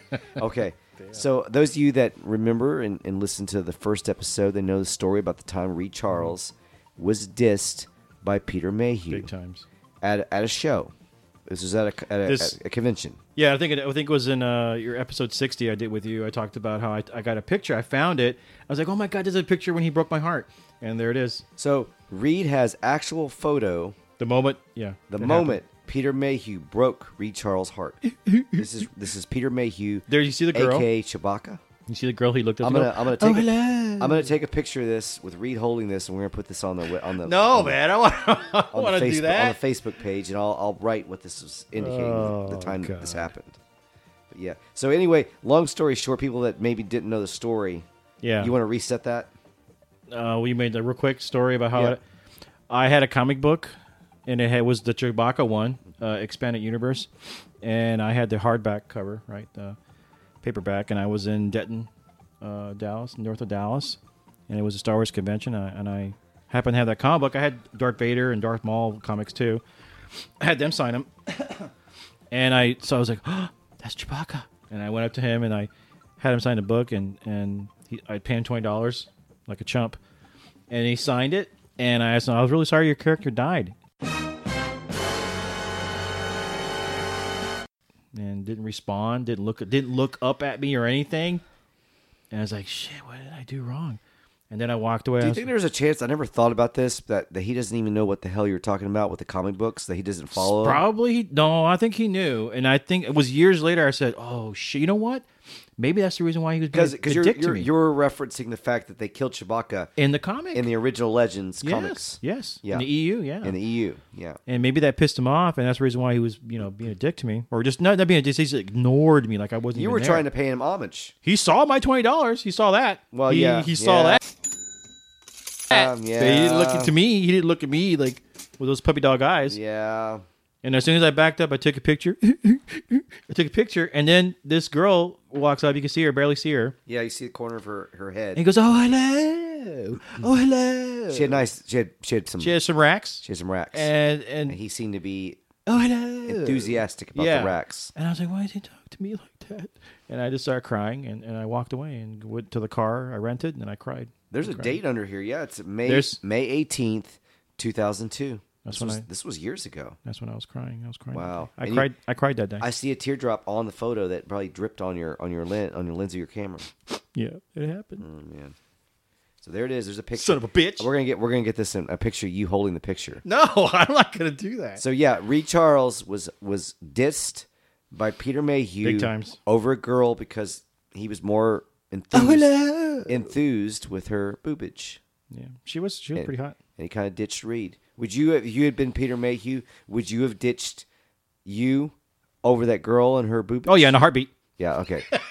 So we established that. Finally, we established that. I had to ask the hard question. I would have done the exact same thing. Can Fuck you- off, Can you nerd. Still, can you still understand anything I'm saying, even though I'm hoarse? I can hear you. You can still. I might sound better. You sound like a DJ. I sound like a DJ, like Wolfman Jack here, and they're bringing That's you. what it does sound. Do you like. remember Wolfman Jack? Wolfman Jack. He was on like Battlestar Galactica or Galactica when they made the spinoff to Battlestar Galactica, where they were on Earth. Oh yeah, he had an episode. That's right. He did. He did an episode. Yeah. Wolfman Jack here, bringing you the best hits of the '70s for your fine asses. So do you know what TMZ stands for? Oh yeah, you told me before we started the show. I've got a. Do you know what it stands I got a TMZ story for you. I think I read it one time and I just somehow forgot. It's 30-mile zone. The 30 30-mile zone. Is that like what is that supposed to mean? Well, there's if you look up 30-mile zone, TMZ, there's an intersection somewhere in central Los Angeles. From that intersection, 30 miles around circumference, right? Circumference? Radius? I forget. Whatever. Yeah. I forget math. Bad at algebra. And that's where they do movies. And you're paid on a certain scale within that zone. Anything outside that zone, the pay changes. That's what TMZ stands for. There's a guy on YouTube that did a video on that. It was really cool. That's it. And Reed's mentioning that because I do some TMZ sometimes. And I was going to tell you, too, I've been on 23 of your episodes. Yeah. And I was like, holy shit, that's a lot of episodes. I didn't realize it had been that many. And that means I'm on, like, you have 64 now? Today's 64? Yeah. I've been on 35.93 of your episodes. That's pretty. More than 1/3. Yeah. That's I can't thank you enough. But you know what? They're not my episodes. They're our episodes. Oh. You're part of that. No. We're having a moment, aren't we? Oh. We're having kind of a moment here. I don't feel so bad that Chewbacca broke my heart. We're having kind of a you know that the show that You went to the marijuana story? Well, you got me on this Wolfman Jack. Yeah, if you could find that, it'd be pretty cool. Wolfman Jack. I was trying to find the clip of him on Galactica. It was Galactica. Yeah, Galactica. Galactica. What was the show called? Galactica 80. Was it 80? Galactica 80? 1980? Had to be in the 80s because I remember I was a kid watching It was a spinoff of the original Battle. Yeah, there it is. Wolfgang. No, that's the 2015. Okay, here it is. Oh, Galactica 1980. Okay, yeah. Do you remember Galactica 1980? Oh, yeah. You know that was a spinoff of Battlestar Galactica, where Starbuck and They go to Earth. They go to Well, they Earth. find Earth. They find Earth. Yeah, and it's in the 1980s. And they're in the 1980s. Here's that clip. Let's see. They got full episodes on YouTube right now that you can watch of that. Illegal. Watch them quick before they're You down. feel dirty watching it, and it's like, feels so good. Okay, let's see. Put in Wolfman Jack at Battlestar Galactica. I tried to get it, but it wasn't coming up. Wolfgang? The Wolfman Jack. Oh, I put in Wolfgang. Oh, here it is. That's the trailer. That's the opening. Jesus. 3 minutes and 15-second trailer? The planet Earth is the third outermost planet of 9 planets orbiting a single sun. No, 8 planets. You got it wrong, dummy.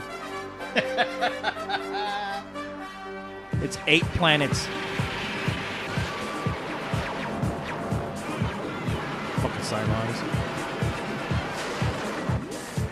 Oh, the disco, too. That's the Brady Bunch guys. There's a Brady Bunch are there, too. These hoodlums, as you call them, Are Cylons. may be as important to mankind as the coming of the Messiah. You know why they made that show? No. Why they did this? The network didn't want to pay for Battlestar Galactica anymore. They said it was too expensive, the series. So they were trying, but the show had good ratings, but they were being cheap. They didn't want to pay for the sci-fi show. AMC, Walking Dead. So what they did was, yeah, exactly. So what they did was they said, okay, we can do a spinoff that's based off of Battlestar Galactica, but it would be set on Earth, and it would be cheaper to produce. Way cheaper. Yeah. Way cheaper to produce, and that's why they did this show. And then it was kind of it didn't really do as well as Battlestar Galactica as the original. It was kind of okay, let's try Wolfman. It's Wolfman Jack. Yeah, Wolfman Jack. Wolfman Jack coming at you on Galactica 1980. Wolfman Jack. He only came out like in one. It was guest star on one episode. Yeah. Oh, here it is. No, this is Wolfman Jack and Arby's Put in Battlestar Galactica. Galactica. Is it Galactica? It was called Galactica 1980. Oh. They had the flying bikes, too. Remember the flying bikes on Galactica? Oh. Dude, I was like under 10 years old watching this shit. I was like 9. Well, I love the show. I always liked the fighters, man. Those fighters are like the coolest thing. Wow. Oh, look at that fucking bike. There was their bikes. That's awesome. Their helmets kind of was like Egyptian almost. Yeah. Style. The Pharaoh. Yeah. Mm-hmm. Oh, no, the Sphinx. Yeah, it looked like the Sphinx. Mm-hmm. How are they going to camouflage it? They're going to hide the jets? They're going to hide the fighters? I don't know how I can't remember how they did that. They disappear? Like they put them in a disappearing mode? Wait a minute. They don't have cloaking. How do they... Hey, that wasn't in Battlestar Galactica. I just hope no one comes running across that field and bumps into that thing. Mm-hmm. Sure would get a surprise. Well, next stop, Dr. Mortensen. They look like chips. Yeah, they look like sci-fi chips. Yeah. That's kind of... You know what's funny is that there's going to be yet another Battlestar Galactica reboot in the works. A reboot? Another reboot. But this time it's going to be... people, man. This time supposedly it's a movie like for the big screen. This Jesus Christ, man. I'm so sick of this fucking reboot shit. You know what I've been doing? I've been going back in time and just not physically, but just looking at history. If you've been going back in time, that's a big story, and I can't believe you've been holding that out on me. I'm not going to talk about that. Breaking news up in this place. You know, that we need to talk about. That's podcast material. I'm not going to talk about me traveling back in time. No. So we promised some South by Southwest stuff because this week is the start of South by Southwest. Mm-hmm. The Interactive's been going on. Film is underway. Music's just around the corner. Don't want to go there, man. It's a fucking madhouse. It's a madhouse, but I was there today. It's probably why I don't have my voice. It's probably why my voice. It's called festival illness when you lose your voice. Screaming and like a girl. Yeah, screaming. Yeah. But Reed Charles. Feed the Reed.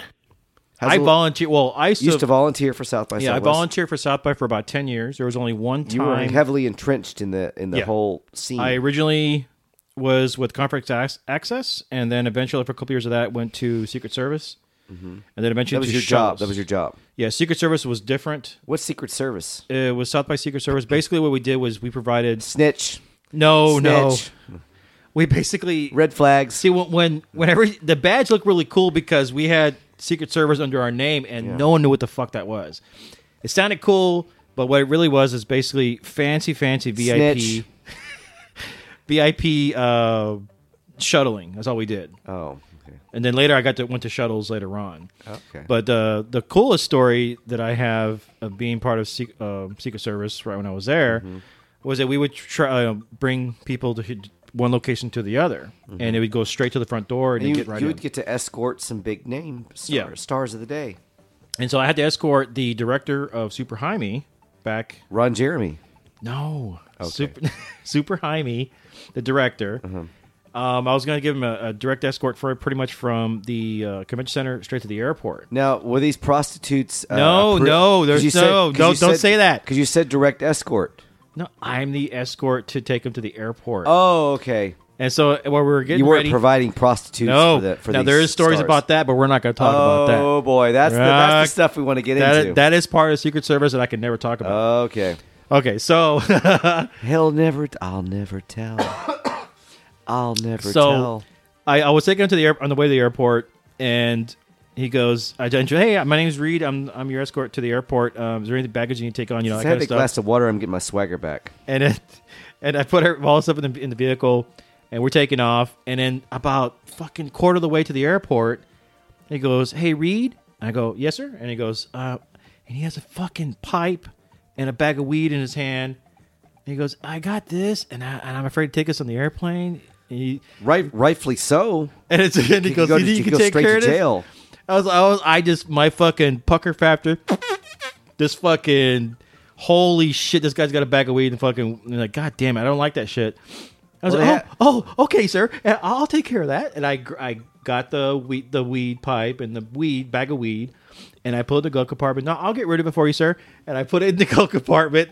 And from then on was like blinkers, going to speed limit, staying on your lane, all the way to the airport. my I was gosh. straight as an arrow. You do not want to because I was terrified. That's terrifying. Holy shit! And so I got to the airport, dropped him off. That's going beyond the Call of Duty as an escort. I'm taking care of him. He has nothing to worry about. Mm-hmm. I will take care of that. And I got the bags off and everything. Gave me $5, I guess, in case I had the munchies later on or something. So what did you do? Did you smoke it? Well, then I drove home. You gave it to our friend Kevin. I went straight to Kevin's house. No, I went from the airport, went straight home, dropped that shit off because I wasn't gonna throw it away. I don't want to litter. Somebody wants that. I didn't want to litter, you know. Right. So I took the pipe and the bag of weed to my house and left it there, and I was like, okay, made it home. You were relieved. You got home. I was relieved, and I went back downtown, and I talked to my supervisor. You don't know what the fuck just happened to me right now. I told the whole story. He's like, fuck, and he goes, well, you did the right thing, perfect. And so that was the perfect thing to do is take care of it, get it done, and get back to work. But that was the only time. There's been other stories too. Only if SWAT had showed up at your house would you have had. Yeah, I know. That reminds me. That was a question I meant to go back and ask Matt while we were talking to him. That swatting thing is fucked up. What man. happened with the swatting? Why was you know there what swatting? that is, right? You know what that is? Maybe I need clarification. Okay, on what so that is. what happens is that I'm not okay. That's what's scary about this. When you do these YouTube videos and everything, people are afraid to give their full identity because if someone finds out, they'll be able to locate your location and actually pretend that they're at that address and say, "I'm going to kill myself. I'm going to fucking." Somebody was setting them up, right? Okay. And so they give that information to the police department, and they come there and actually bust into the house because you have your father at gunpoint, and I'm going to kill him. I already killed my mom. That kind of shit, and they get swatted. That's the problem. You become a celebrity. You become a star, and you have to deal with some of the stuff that goes into being horrible a star. initiation, right? Mm-hmm. So that shit happens, and so that's like fuck. You know, man, that's I horrible. had a much milder level of celebrity. That's a scary thing. But I dealt with some drama on the level I was at, and I wasn't even making those millions of dollars that these guys on YouTube are making now. I don't think they're making millions. I think they're making, not millions, but several hundreds of thousands of dollars. Yeah, they're doing well. They're making a salary. They're making a living, but. I wasn't even making a red penny out of Captain Badass. I did have some level of notoriety, and I had death threats. Jesus, I had someone that let the air out of my tires in front of my house. I had stuff happen. It sucked because it's like I'm dealing with the stuff of like celebrities when they're getting stalked, but I'm not even making their money. What the fuck? So that was kind of the heartbreaker of the whole thing. But I know on a level that's higher, it gets much more severe. Like what you're talking about. That kind of shit probably won't happen here in Texas because everyone has guns and people have cameras in their front of their house. Yeah. So anything happens, someone's getting shot. Mm-hmm. But when it comes to like swatting, holy shit, they're getting better at it as far as like seeing if it's bullshit or not. Right, trying to vet it. Right, and I think Texas has that shit squared down locked tight. But yeah, man, it's fucked up, man. Of course, now we have the box bombs. The packages that are showing up in people's if you want to talk about houses. that, because that's a whole other drama that's going on. But that adds to the whole thing. There's now these there's going to be the false alarms. Well, there's going to be the first thing I knew this was going to happen is that when the acting police chief said, if you see anything suspicious, go ahead and give us a call. That's fuck, man. You know what happened? 150. They got bombarded with calls. 150. Because you know how many people get packages in Austin? Fucking hundreds, on an average day? thousands. I got one myself today. And these fucking every idiot's gonna be calling. Yeah. And so there you go. Because especially the people that are paranoia. People are everybody's gonna be calling in. Yep. So obviously, that's my South by story about the helping squaring away our squaring VIPs. away. What happened to the weed? I don't know what happened. What happened? I was talking about who got the weed. I don't know. Okay. No comment. Allegedly, all rumored. I entirely made that story up. Storytelling here. Storytelling. Feed the reed. That whole story was made up. Okay. Also from South by today. Today at South by, as we talked about during the Mundane Matt call. Overall, the movies you've been in, what sticks out? Well, this one was unique because it was dealing with mortality and sort of the end of life issues. So, I mean, I wasn't young and carefree and optimistic. So it was emotionally difficult. Empire was the most physically difficult. But it's hard because I'm not a method actor in the sense that I'm, cranky and reclusive on set. I like people and I like having fun. All right. But no, it took a while because what you have to do is you have to say, okay, that's not the way I expected, but I like the unexpected. It's good to be pushed out of your comfort zone. It's good to force project to somewhere else in the universe without dying. Damn. And then so I watched 30 minutes of unedited Mark Hamill. It was no bullshit YouTube clips that were clipped together to make it. You saw the whole thing there. to make it look like one person's point that they're trying to make or another. But for you, could you have more of that? You got more of it? I saw, because you see when you're there in a room with someone. Yeah, you're paying attention. You're paying attention. You get more of what's really coming from their emotions. Yeah. And their attitude and their inflections and their voice. Remember you he was not happy. He was not happy about getting killed off the way they killed him off. Because you sensed it, and when you were watching that, was it Conan who you were watching? I called it. You called it. Yeah, and you said you're there now. There's only air between you, and there's no TV in between you. There's air, and you were there. You've seen his face, and you said he's not happy. He's not happy about it. No, he's not. Shit. No, I consider myself to be a pretty intuitive person, and I called that when we saw him on Stephen Colbert. Before Last Jedi came out. Yeah, you called I said, it, watch this close. Yeah, I didn't think it was like, nah. He's gonna die. He's gonna die. And so here, on the cutting room floor, but so here's more. Here's more. This is Mark Hamill, Rian Johnson, the producer of Last Jedi. We're in attendance for an invite-only panel that was being held at the Twitter House down on Rainey Street today, as it was March 13th. 2018. It sounds good too because you're right close. Yeah, I was at a good spot. So here's more from that today. Let's see. What was his idiot face response to that? Okay, here he's talking about haters on Twitter that like to that troll him on Twitter.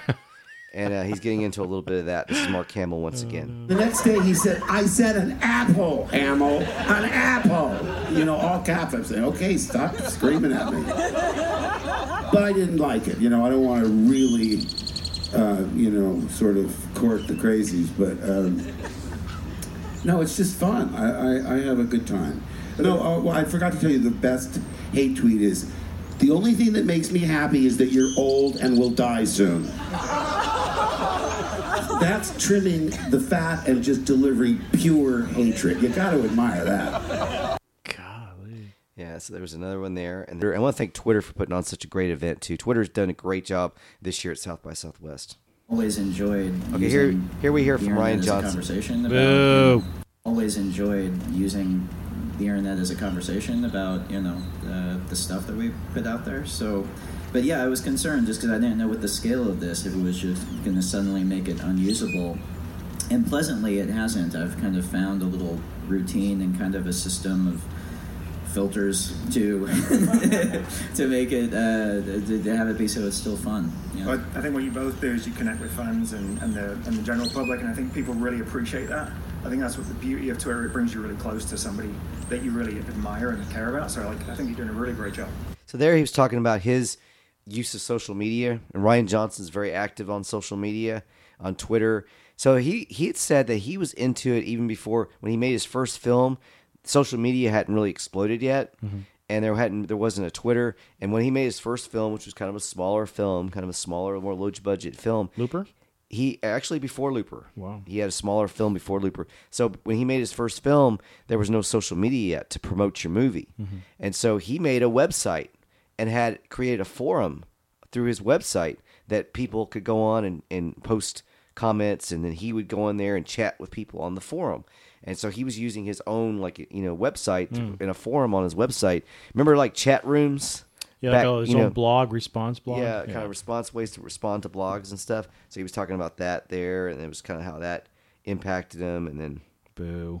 Media and entertainment sales team at Twitter, and I am absolutely delighted to be able to welcome to the Twitter house here at South by Southwest Ron Bergman, producer of Star Wars: Last Jedi, Mark Hamill, musical introduction,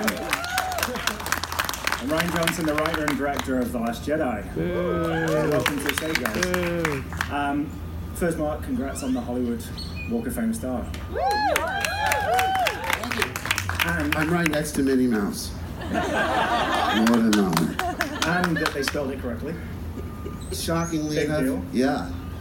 I was. I'm seriously.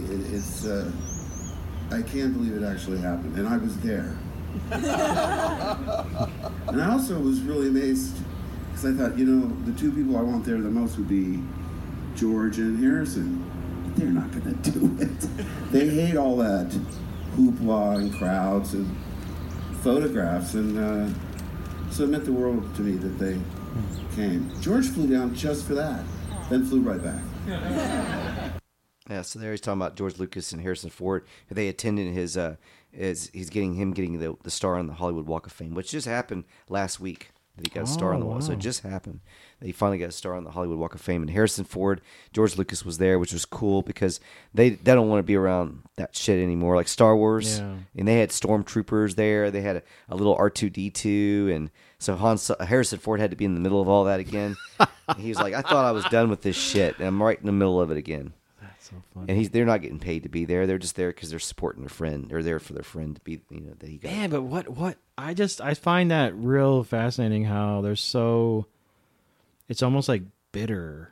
Like they're tired of it. They're done with it. George Lucas, yeah, Harrison Ford. Yeah, like they're bitter, tired of this shit. Like, I'm tired of this. I'm done. It's like, mofo, this is what got you where you're at. This is, this is where it all started. Mm-hmm. But they don't care. Like, no, I'm done. I've done enough. I've done my share. I want to retire. I'm done. Well, Harrison Ford's probably not done acting. He's probably he's not done acting. He's going to make another Indiana Jones movie. But yeah, he's kind of a grumpy old man sometimes. Yeah, he definitely is a grumpy old man. He's funny when he's funny sometimes about his grumpiness, but I still enjoy some of his work. But you kind of understand. But my brother, like, he always talks about actors. Like, I don't give a shit. These actors are grumpy. That's their job. Like, you be happy you got that. And that kind of thing. I was like, I agree with that too, but there's sometimes you want to take a fucking break, Mm-hmm. But yeah, you're always, when you started this, that's what you originally, that's what you wanted. This is what you get. This is what it is. I always respected these actors that chose on their own to take breaks, like, and just walk away from it on their own without they weren't forced to do it. Like, it wasn't like they just started, their movie started bombing, and they had no choice. I don't think that's it. I think a lot of these, like, the actors you don't hear of, whatever, it's because they chose not to do it anymore. They made enough money, $2 million in the bank, they can live enough the rest of their lives. They're not idiots with their money. They're good. They're set. They can retire. They can do anything they want. You know what I'm saying? Yeah, you have, and one example is Michelle Pfeiffer. She's was one of the biggest, actresses in Hollywood, and she started having kids. She just said, I decided I kind of want to take a break and raise my kids. She's doing, but she's back now. She said, my kids are all grown up now. I raised my kids. They're in college. What show? She's doing movies again. She's in a TV show that I'm watching, Animal Kingdom. Yeah. Holy hell. That's Michelle Pfeiffer, I believe. Yeah, I think that's her. She still looks great great. show. She still looks pretty good. She's fucking smoking. She's a MILF and a half. She is. No, that's GILF. It's GILF and a half. But that's a GILF great, and a great GILF? I don't know. You would sign on for that great GILF. She is fucking smoking, man. You would fight for her. Friend her. Pfeiffer. She's really, really pretty. She's a good-looking woman. I Gorgeous. saw her. She was in the movie Mother, which was a terrible movie. Oh, she's in that I one? wish I hadn't watched, but she's in it, and she's really good in it. She's one of the few parts of the movie that I really liked. Yeah, that she's in it. Yeah, she's Animal Kingdom. She's also in Murder in the Orient Express, the new version that came out just months ago. Damn. So she had this 2 seasons with Animal Kingdom. I think third season is coming up soon. I haven't heard what happened with that. She's rebooted things back up. Like she's starting to work again. She's staying busy, and it was by choice to. I'd like to see Wesley Snipes make kind of a comeback. I would like to see him make some money to pay his taxes off. Well, I like to see them do another Blade with him. Oh hell yeah! I think that Marvel needs to stop messing around and do another Blade. So all this crap about this Black Panther is like the first black, hoop superhero. What are you talking about? Blade was there way before. Well, Falcon was there before. Well, the fact that it was not just the black superhero, it was the fact that it was a predominantly black cast that surrounded the movie. That was something that was a little different. Mm-hmm. And it was a Marvel. But yeah, we've had other black superheroes. I mean, there was Blade was there before. Was a pretty big movie back in the 90s. What was it? Cage. Luke Cage was another one too. TV show. Yeah. TV. So come on, man. Are you serious? Like, there's no superhero. Yeah, superhero. Yeah. But they're like the lower ranked ones, I'm saying, but right. still, come on. Right. They had was it the Black Hornet? Was that a cartoon that was on TV? Like no. I think was that part of Fat Albert? Like they had little vignettes that came on between Fat Albert shows. No, I don't know. It was the Black Hornet. I used to watch Fat Albert too, man. I always liked that. Wolfman Jack here, bringing you all things Black Hornet and Fat Albert tonight. We're going to do a tribute to all the Fat Albert episodes. And now we go straight to Fat Albert, who's at his party and bash right now at downtown. Oh, he just suffered a heart attack and he's being rushed out to the hospital. Can you tell me if he is he looking fly while he's being taken out on that stretcher? Is he looking fly? He's always looking fly. Oh, yeah. Wolfman Jack will. Heart attack for Fat Albert and heart attack for you because here comes Kiss. Time to rock and roll. Dude, all right. That sounds pretty good. All right. I mean, I might just go into doing rock, 70s rock radio, especially since you have a time travel machine now.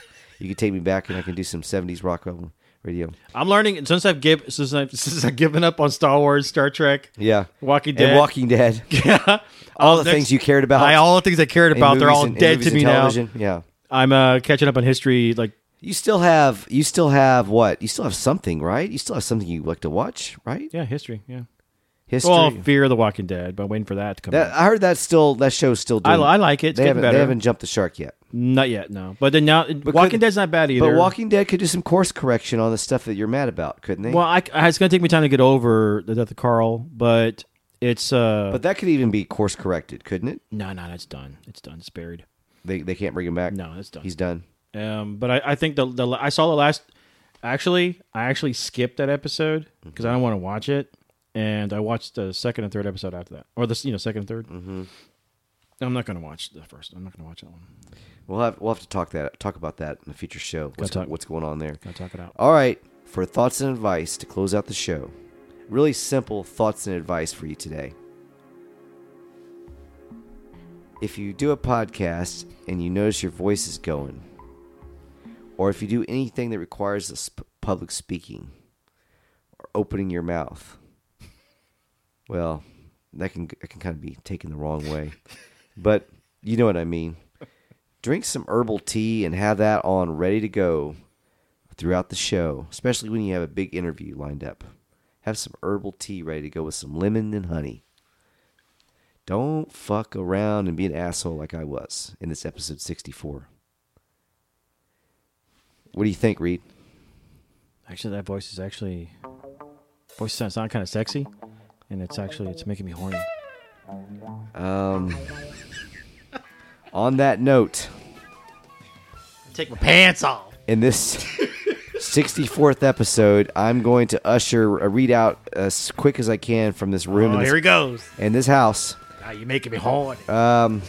Awkward. That sexy voice. Listen to my voice. No.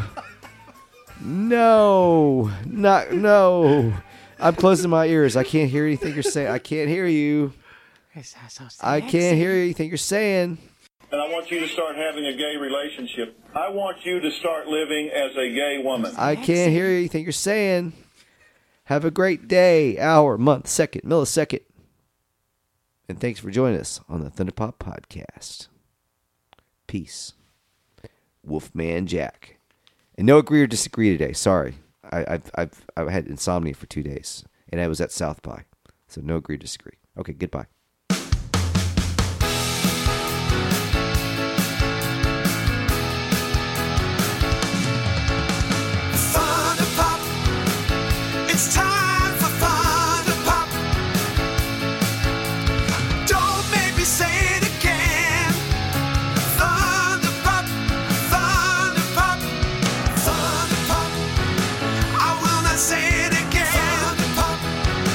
Hey, I lied.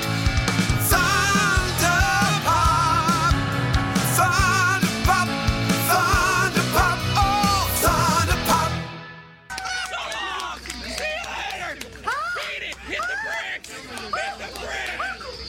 Bye. Get out of here. Go. Go. That's not gonna happen. Look at No. this stupid picture of Peter Mayhew, stupid jerk.